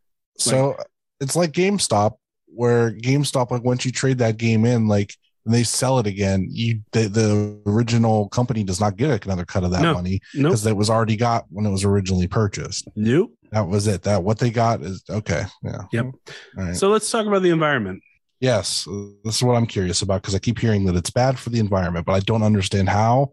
So All tell me all about this. So I have a we- truck out in my front yard that I'm driving right now that gets 8 miles to the gallon. So I shouldn't have no leg to stand on when it talks about the environment. So in order to verify all of these transactions on the blockchain, they have to be independently verified by miners. And I'm sure you've heard of like Bitcoin miners, crypto miners, like that. I've seen these farms. They're insane. Outright, dude. Like They're these insane. are warehouses filled Yeah. with GPUs. Yep. That are just constantly running, and these GPUs use an absorbent amount of power. Yes, Okay. and And- that's the big thing is that it was Bitcoin was created to be inefficient, right? It wasn't the creators of it didn't expect it to have the kind of widespread adaptation that they have right now. Like, right, it wasn't meant to be. It was meant to be a small little project that just got a few, like it was an experiment. It wasn't meant to be a currency, really and truly, right at the time. So now you have to do these insane mathematical processes to mint things on the blockchain. And Right. that eats up power. That eats up a lot of expenses. It eats up GPU. It eats up CPU. And mining operations now currently consume more power globally than the entire country of the Netherlands or the entire country of Pakistan. And these are just like one farm, right? This is globally all the farms together. Okay. So one single Bitcoin transaction uses the power of one U.S. household over 78.5 days. Wow. That's just one time. That's just one Bitcoin, Oh, Jesus Christ! and not only well, that, it's not one Bitcoin. One Bitcoin is an outrageous amount of money. It's just like one transaction. well, no, it's a single Bitcoin transaction. Sorry, and in addition to that, it's also got e-waste because it burns out these GPUs so quickly. Right. Right. So a single Bitcoin transaction uses the equivalent of basically throwing 2 iPhones into a trash pile. That's why these new graphics cards that are coming out. That's why you can't get them anywhere because Yep. Bitcoin miners are taking them as soon as they hit the shelves. Yep. And here's a crazy thing. China, very well known for their e-waste, their environmental regulations, has completely banned Bitcoin mining in the country. Interesting. Okay. Very progressive China for doing Yeah. banning this for the environment. That should be pretty stark. Yeah, it's crazy thing. Is there anything out there like that for the U.S.? Like, has anybody introduced anything that you know of like that for the U.S.? Not yet. No. Fuck no. Certain If there's money to be made, the U.S. is not going to stop it. Well, localities have. Like, there's been certain towns that have been overrun by Bitcoin mining and have like curbed it that way. Some states have done it, but it's never been like widespread on a federal level. I don't think it will, because a lot of the Chinese miners came to the U.S. after it got banned in China. They were like, oh, it's much easier to use here. The whole thing is, and I'm not going to read everything that I wrote, but like the whole thing is that there's more money represented in crypto than there actually exists in real money. So these whales that have all this crypto can't actually get their money out because there's not enough money. It's something like $2 trillion exists in crypto, which doesn't exist in real currency. So they have two ways to do this. They either have to, one, make these cryptocurrencies like a real thing, right? Like be able to buy goods and services. The problem with that is that the rate of crypto goes so crazy. Like you can lose 200% of your investment in a day. You know, you can't, like, the dollar doesn't do that. And that's the reason that dollar is a globally recognized currency, because it like is relatively stable. I mean, it fluctuates a little bit, but not a lot. You can't have it. But there's other coins like there's a US dollar coin, for example, that stays at the rate of $1, right? Yeah, but they also they keep printing up more and more currency without actually any cash backing. They just have a bunch of IOUs that it's going to crash. It's called Tether. And it's like one coin per $1, but like overnight they'll go ahead and print $3 billion worth of money, and they're not getting those cash assets. They got IOUs to places to pay them back. So if it ever came time for them to pay this money back, that like backs all this. I'm having flashbacks to the Ponzi scheme episode now. Yeah, that's called stable coins. So if any of these stable coins actually had to pay back their backers, they'd be gone, just decimated, disintegrated in seconds. And that's the stuff that keeps Bitcoin stable. It's a whole like snake that eats himself. I know there's a word for that, but I don't have any. But besides like legitimizing crypto as like a real currency, the only other way that they can get their money back is to attract a bunch of retail investors, which is what we're seeing. Like, it's a huge thing. They have to attract as many people as they can. And that's the reason all these agencies are reaching out to their clients. Yep. Yeah. And I mean, on top of this, and we talked about a little bit, the rug pull stuff, there's all kinds of fucking scams that are going on. And the FTC, I'm not going to go through it because we've gone on a lot about this, but like the FTC has like hundreds of scams that they've pulled where like people start up NFTs, they get a bunch of investors and they just disappear. Just run. And they can, because there's no regulation about this. And there's giveaway scams. There's people on Twitter pretending to be Elon Musk to like solicit. Oh, come on, but who's gonna fall for that? It's real. Like, listen, we've seen people fall for worse. Nigerian scams, people fall for that. Yeah, it's over and over again because the value of these products seemingly always increases. So people are like, well, you're always going to make money, right? There's no way to lose on this. And I have a feeling we're at like peak NFT and people are really going to start losing their shit, soon. Yeah. And the other thing is too, artists have had their work stolen over and over and over again. Like there's musicians, art, like straight up digital artists, traditional artists, filmmakers have their shit stolen and turned into NFTs, and they don't make a dime off of it. So like, again, pretending like this is a thing for artists is just not true. So I'm curious how you're feeling now about everything I've just unloaded, because there's been a lot of like doomer shit. Not fully convinced. There's a very important fully in that sentence, because I am convinced that the vast majority of NFTs are scams. I am convinced of that. Okay. But I think there's exceptions to every rule. But I do think there's people out there doing it without malicious intent. I agree. I do. I think you're right. I agree. And again, I think like any Ponzi scam, people make money. Okay. But more people lose money than make money. Okay. That's fair. Think that like, I think what you're talking about in the big scheme of things is smaller creators making money. And that's great. Like I love that. Like I'm for that. But I also think that it is That's the thing that's what's so polarizing about it with me, because I see all this hate on Twitter, I see all this hate on Instagram, I see all this hate everywhere I look.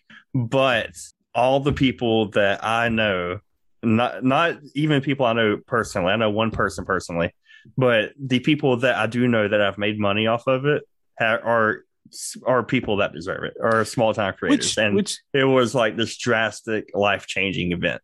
Right. Again, it wouldn't be a scam if people couldn't make money, though. If a lot of people involved couldn't make money, there wouldn't be a lot of people drawn to the project. What I'm saying is that on the back of those small creators, and good for them making that money, there is about to be a lot of fucking people that lose everything they've got. Okay. And it's not going to be the Jimmy Fallons. It's not going to be the Paris Hiltons. It's not going to be the Logan Pauls. It's not going to be, the Tony Hawks that lose all their shit, because they've got enough money. Not Tony. But that's what I'm saying. Like, they've got enough money to play these like risky, markets and ventures and not lose a ton of money. Like, Jimmy Fallon makes a shitload of money. He buys an ape. Justin Bieber bought an ape for $2 million. And that's just a drop in the bucket for him. Yeah. You think that's going to hurt his bottom line? No. And even if he sells it at a loss, I mean, he's going to be fine. It doesn't matter. Like, that's the thing, is like these big investors that are actually promoting this scam. And that's the thing, is like, it's not going to happen with apes, right? Because the apes are too expensive now for normal investors like you and me and Charlie to get involved in. Like, I can't afford a $700,000 non-picture of an ape, right? Right. I can't afford a $700,000 receipt on a blockchain. I'm gonna buy one with Butters bucks. But what I can do is I can invest in what I think is the next new thing, right? Because you have to make money on these things, you have to be in at the bottom. Right. And so I can go in and spend a couple $1,000s that maybe I don't have on this thing that we think is the new thing. And either a rug pull happens and the developer of the maker of the project pulls out and steals all this money, or B, it just doesn't go anywhere and it just devalues. Like, this is where people are going to get hurt. Okay. But I really want to really quickly want to talk about the most ridiculous NFT that's going right now. I just really want to rug pull some people and not have to work anymore. Yeah. I think the heat is boiling on this stuff, though. I feel like the authorities are going to start getting more and more involved in this shit. Oh yeah, this shit's going to be government. Man. Come on, it's going to be government regulated by the end of the year. I guarantee it. So this is my illustrating how absurd all of this has gotten, and I wanted to bring in one more story about a consummate grifter, in my opinion, and I might be actually risking my professional career because I work in advertising, and this guy's an advertising guy. Just saying. This guy deserves at least one episode. I think he's probably got multiple ones because I just want to punch him in the fucking face. His name is Gary Vaynerchuk. He is a guy that goes by the name Vayner. I actually think it's pronounced Vaynerchuk, but it's pronounced Vaynerchuk. You're talking about Gary V. Yes, Gary V. Oh, that fucking clown. I can't fucking stand that guy. Good. There's a guy at my work that's just like, he's convinced that he's going to make money off of watching all these Gary V videos. I'm like, dude, you're not going to fucking make any money. Gary V is a clown. He's a fucking clown. He works in advertising, which is my industry. He's the drizzling shit. The thing that like draws him to people, right? He goes on all these YouTube videos. It's like, you gotta fucking take it. Like, he puts fuck in every sentence that he could think of, right? Yeah. And that's like the creepy capitalist edgelords just fucking flock to this dude like moth to a flame. No, it's porn for them. Yeah. He's also like 3'8", so I'm not all that worried. So he actually is the guy that was responsible for introducing all the YouTube influencers to NFTs. Right. So like Logan Paul and Mr. Beast all got in on NFTs because of Gary V. He also has a pretty prominent like social advertising. Mr. Beast is also a guy that fucking reactionary leftist hate, but I don't hate him. Like, he's done a lot of good with his money. He has done a lot of good, but he's slowly undoing it with all this NFT bullshit he's been pulling lately. Okay. Interesting. You'll have to tell me more off air. Yeah, my dear partner is going to disown me if he ever listens to this because he loves both Paris Hilton and Mr. Beast. So there it is. I'll be sleeping on the couch again. Good thing you didn't listen. Anyway. One thing I will say about Mr. Beast, he helps out a lot of poor people that really need it with his money. So I do like that a lot. I just don't like the recent NFT turn. That makes me uncomfortable. Okay, fair enough. But I agree with you. On the whole, I agree with you. I think Mr. Beast does more good than bad. But anyway, Gary Vee owns at least one ape, and he has his latest NFT-related idea is called the Flyfish Club, which is a members-only dinner club. All right, this is getting weird. Yep. Oh, it's going to get weirder. So these kinds of clubs already exist, at least in New York City. There's probably some in LA, some of the big cities like Chicago, where there's a lot of money. But this one is different because membership is only granted through the purchase of an NFT. So you have to have an So, NFT. like at the door, you have to show like your NFT to get in. Yes. Oh my god, this is it. Just wait. There are actually 2 tiers with the membership as well. So the Flyfish token will set you back currently around $8,000 and give you access to the restaurant and cocktail lounge. And then on top of that, there's a more exclusive Flyfish Omakase membership, and it starts at around $14,000 and gives you access to everything the regular membership does, plus like the sushi room. And they're supposed to have all these incredible sushi chefs that come in and make sushi for people. So I bet it smells crazy in there. yeah. So you can own the NFT, you can sell the NFT, or you can also lease them out and make some money off of it, which is How the fuck do you lease an NFT? I don't know. They thought about this when They got a goddamn rent to own program for these NFTs. but what they don't do, Center for NFTs. Right. Rent Center's gonna come knocking, bitch. You better pay this shit. yeah, God Almighty, can you imagine? That is hell. Like when Rent-A-Center gets into NFTs. Open up. I'm gonna need that blockchain. Remember when Hulk Hogan used to do Rent-A-Center commercials? No. He did. Look it up. He did Rent-A-Center commercials. Oh, So this would be like this exclusive club would be something that probably like some of our like benefactor friends could potentially be involved in because it's an A ridiculous amount of exclusive. money. Yeah. Well, here's the kicker: at $8,000 or $14,000, you also still have to pay for the food. Are you fucking kidding me? Get the fuck out. So like basically you're paying $14,000 for to the be a member experience. of this To restaurant. have access to this food that's Yep. also probably really fucking expensive. Yep. Jesus Christ. Also, like, let me just tell you, my personal nightmare fuel is paying $8,000 to go to a restaurant full of a bunch of people that are into NFTs. Like, just fucking kill me. I don't want to be around any of these NFT Could weirdos. you imagine trying talking to these people? I know. Well, that's the thing is like Gary Vee is like, oh, it'll be the most elite of the elite. And it's like, no, you don't know who buys NFTs, right? You like there's some celebrities, but you're not getting like the best of the best, right? Yeah. It's just, you're not going to get that. It's You're like, getting a bunch of tech nerds. you get a bunch of neckbeard weirdos who made money on Bitcoin early on. Well, me too, man. I haven't shaved in a while, so no do cast stones into glass houses. But no, it's absolutely insane. And like, I really, really hope that this doesn't catch on, this idea. But this restaurant is set to launch next year in New York City. You know what it reminds me of? Kind of, in a way, it doesn't because it's actually like a meeting somewhere and you're actually going to a place and getting an experience. But it reminds me kind of Sully Tulsiani and Yeah. his fucking thing because It's he had, exclusive club. yeah.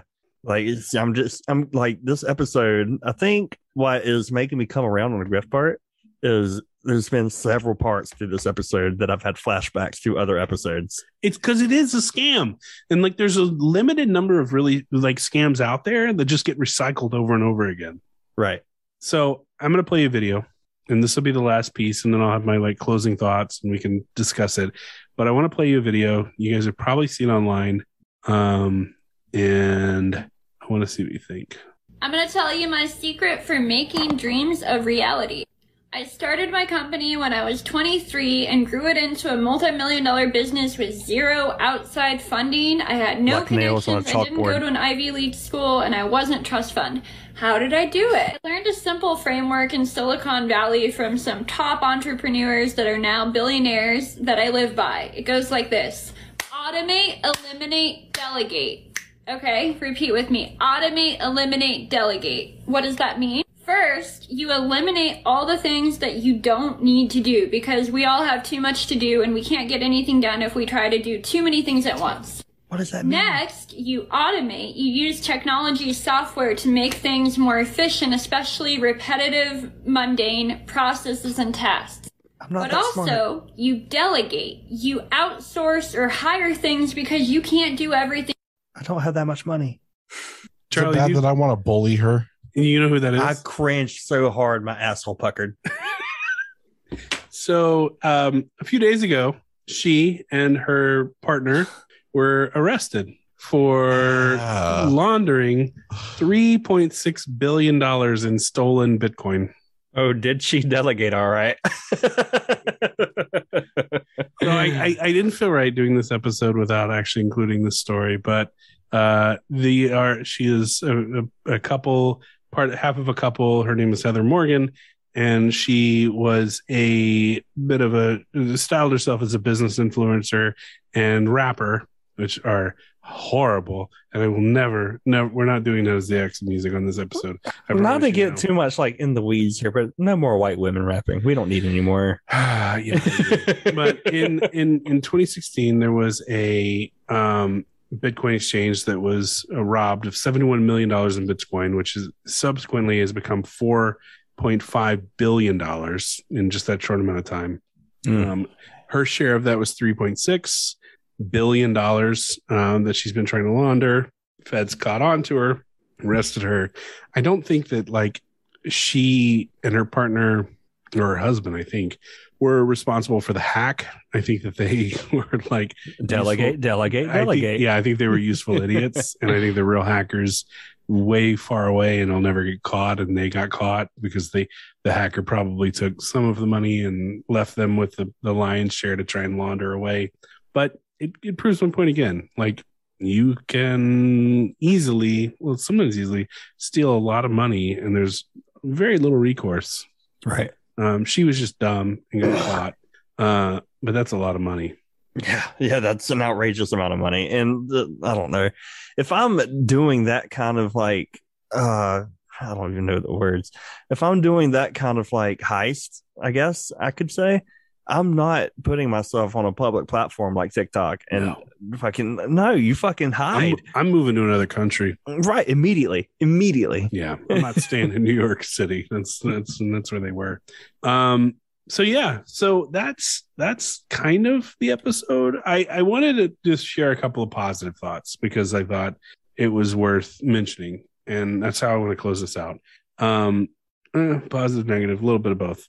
I think that there's like good things that could have happened with this technology and might still happen, but I'm very skeptical because I think that once money is involved, no one's going to want to do anything but make as much money as they possibly can. Right. But ways that I could see you doing this, right? So you buy an image without actually owning the image.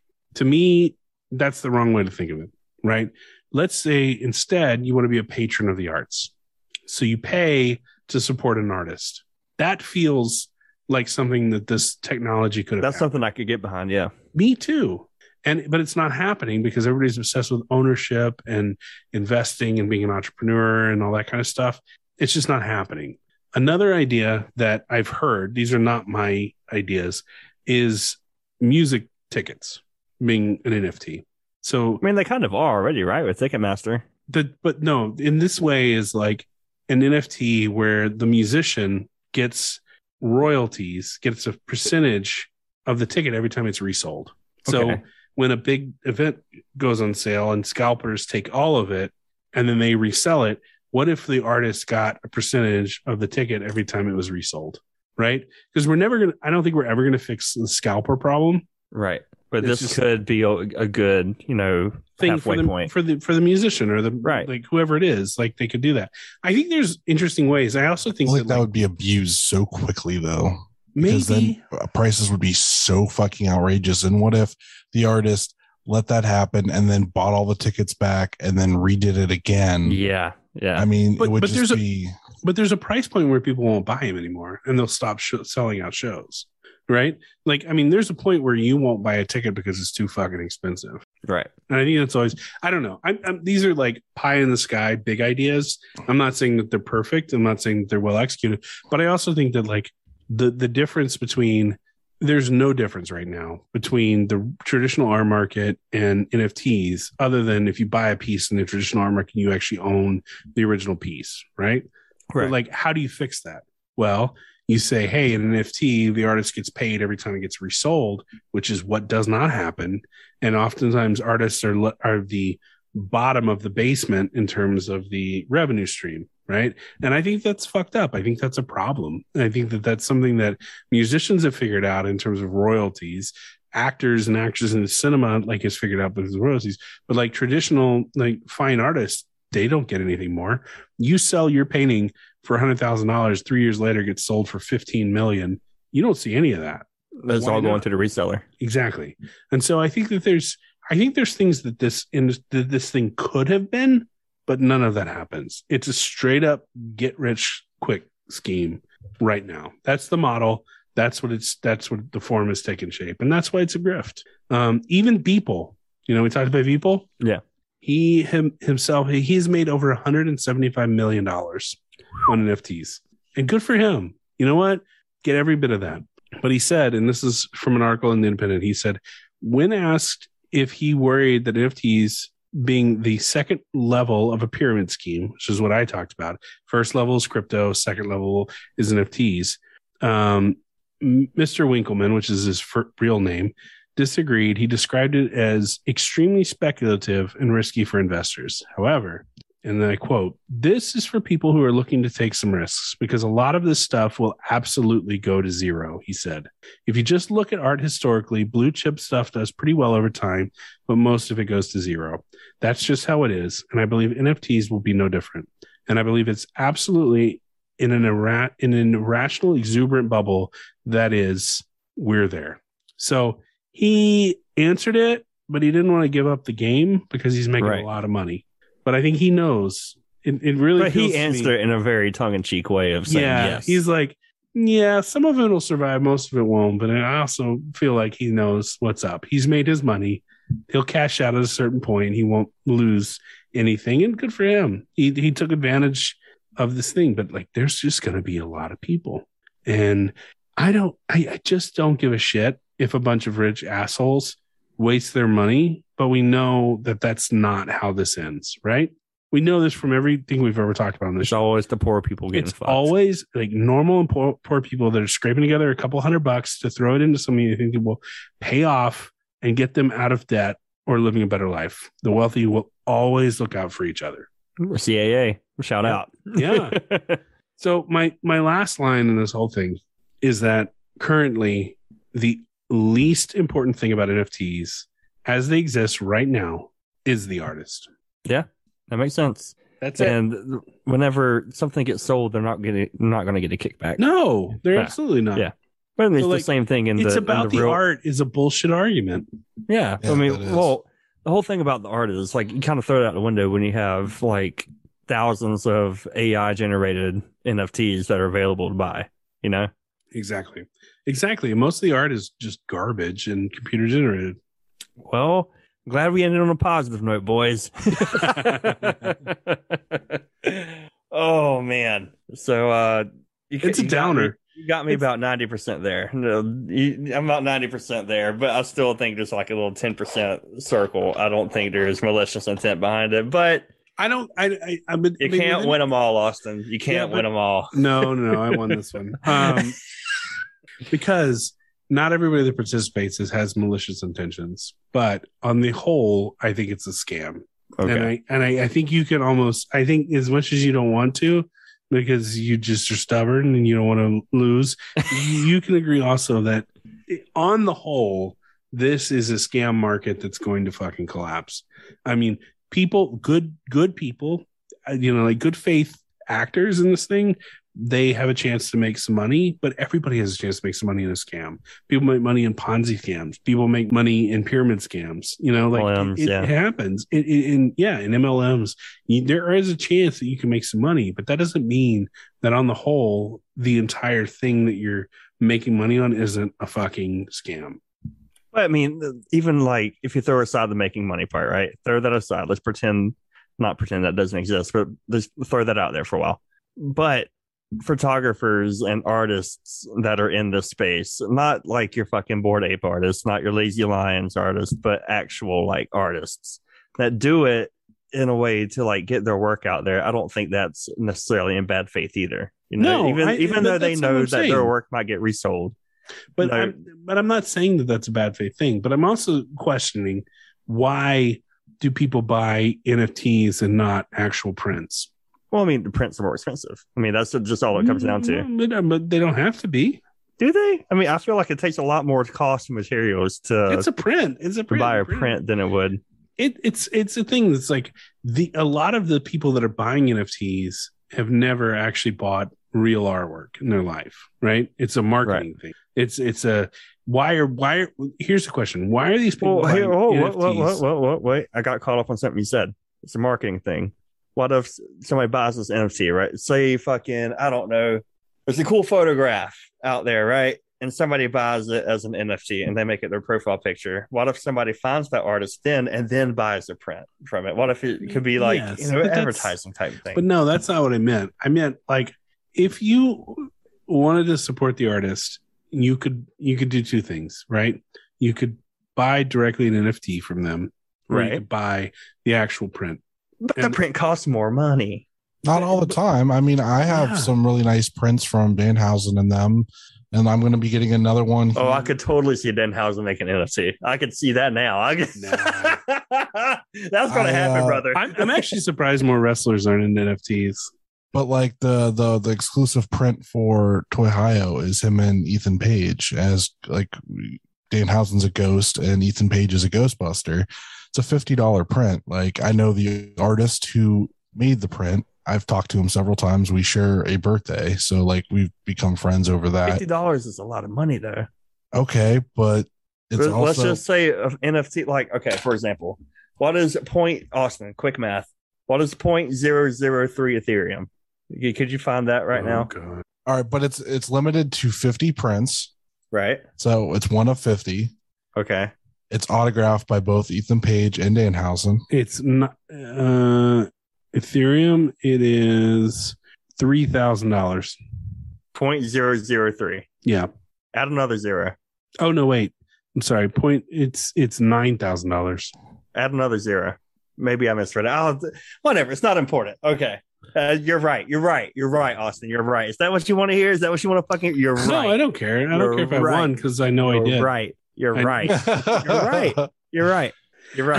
I just think that like there's a whole group of people. I don't want to say generation, but I kind of want to say generation that are like have been pulled into this NFT thing where it actually is in the artist's best interest if they hadn't done the NFT value like thing and they'd actually just bought the physical artwork. And then they had something to show. It wasn't speculative. It wasn't about making money. It was literally about owning the art. That's my thing. And that's what the original thing was all about, and this was built on top of that. Right. And like you said, okay, so it was built with good intentions, and then somebody took those intentions and completely flipped them and fucked everything up.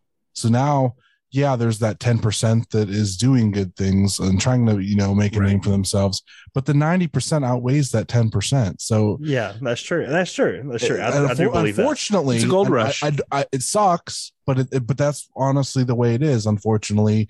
And it won't that won't sway the other way at any point in time until I don't know. It gets. I don't think artists will ever be able to take it back and make it their own again. No. It's too far gone at this point. It's too far. I do agree with you. I think the major point I was trying to stand up for that 10%. You know, I was trying to Which is stand up for fine. that little. And bit. I'm not saying that disagreeing. 10% are scammers. That's the thing. It's unfortunately they're in a space where the scam is happening. They're not a scammer. They're just involved in the scam. Yeah. Is what you're trying to say, right? No, I'm saying more like they're in a space where scams are happening, but their portion of it isn't scummy. Like they're not trying to be scummy on it. They're just trying to do their, like they're trying to do their art. And I think that everybody else has kind of overtaken that space and made it scummy. But I don't think that those people are scummy by any means. I think they're just, an artist trying to do their God-given thing. And I think that these other people just have ruined that, unfortunately. Well, so the general consensus is no matter, unfortunately, if you're a true artist or a person that's just trying to make a quick buck. It's all in a scam area, unfortunately. They're honest players in a dishonest field. Mm-hmm. Yes, Yeah. exactly. Okay. That's it. Okay. Yeah. There and there's where we agree. All right, let's wrap it up. Let's wrap it up. Let's go home. How do we do this? It's been a while. We have friends. Check out our friends at the Pod Van Dam, my WTV guide, Wrestling Cheers, Super Fantastic, Sweet Stuff and Bitter Things, X Over, Hard Headed, and Hit the Music Pod. You can find us on Twitter at Catch My Griff Pod, at Catch Dalton. I'm probably going to change it to Griff Boy Dalton soon. I've been thinking about it, but I don't know. Well, Dalton, you got to throw in at odds since they gave us such a beautiful Fuck review. yeah, dude. Okay. Joe Exposito, I'm talking to you now. I'm talking to you specifically. I said some shitty things when I was in New York, and this is me publicly verbally apologizing to you. I am sorry. I caught the wrong idea. What you did for us on your podcast was incredibly kind, incredibly generous, and I'm very thankful for that. So thank you. Joe Exposito, a great guy. Thank you, Joe. Check out At Odds with Wrestling. Shout out Adam Van. Shout out Adam Van. Really dug the Delphine episode. I heard, but check out At Odds with Wrestling. You can find us on Twitter at Catch My Griff Pod. You can find me on Twitter at Catch Dalton. You can find Austin on Twitter at Austin a Go-Go. You can find Charlie on Twitter at Charlie_Butters. And that's it. We did the NFTs like you wanted. You're probably real mad at me right now, but that's okay. You'll get over it. I hope. I love y'all. But yeah, Austin, say the line. Hey, beautiful. Hi, guys. I grew up on the crime side, the New York Times side. Staying alive was no job, had second hands. Moms bounced on old men. So then we moved to Shaolin Land. A young youth, you're rocking the go-to. Low goose, only way I begin to G-York was drug loot. And let's start it like this, son. Rolling with this one and that one. Pulling out gats for fun.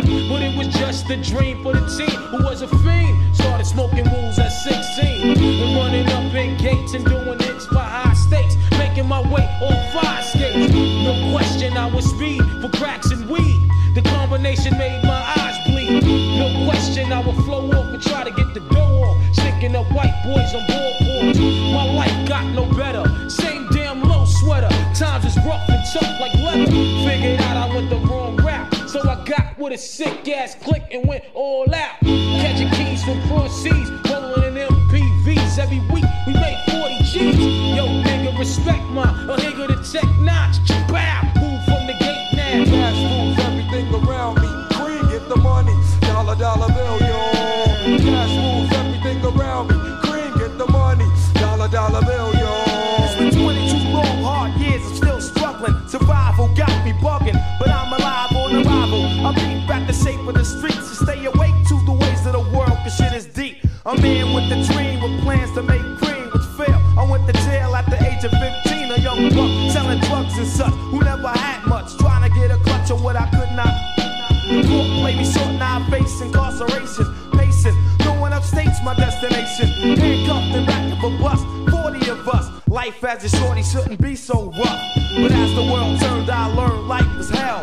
Living in the world no different from a cell. Every day I escape from Jake's, giving chase, selling bass, smoking bones in the staircase. Though I don't know why I chose to smoke cess. I guess that's the time when I'm not depressed, but I'm still depressed. And I ask, what's your work? Ready to give up, so I seek the old earth who explain working hard may help you maintain. To learn to overcome the heartaches and pain. You got stick up kids, corrupt cops, and crack rocks and stray shots. All on the block that stays hot. Leave it up to me while I be living proof. To kick the truth to the young black youth. When shorties running wild, smoking cess, drinking beer. And ain't trying to hear what I'm kicking in his ear. Neglected for now, but yo, it got to be accepted. That what? The life is hectic. Cash moves everything around me. Green, get the money. Dollar bill, yo. Cash moves everything around me. Niggas got Green, to do get the what they gotta money. do. Dollar bill, yo. Cash Can't moves just get everything by no around more. me. Green, get the money. You gotta get Dollar over bill, it. Stay up and yo. down. Cash moves everything around me. Green, get the money. Dollar bill, yo.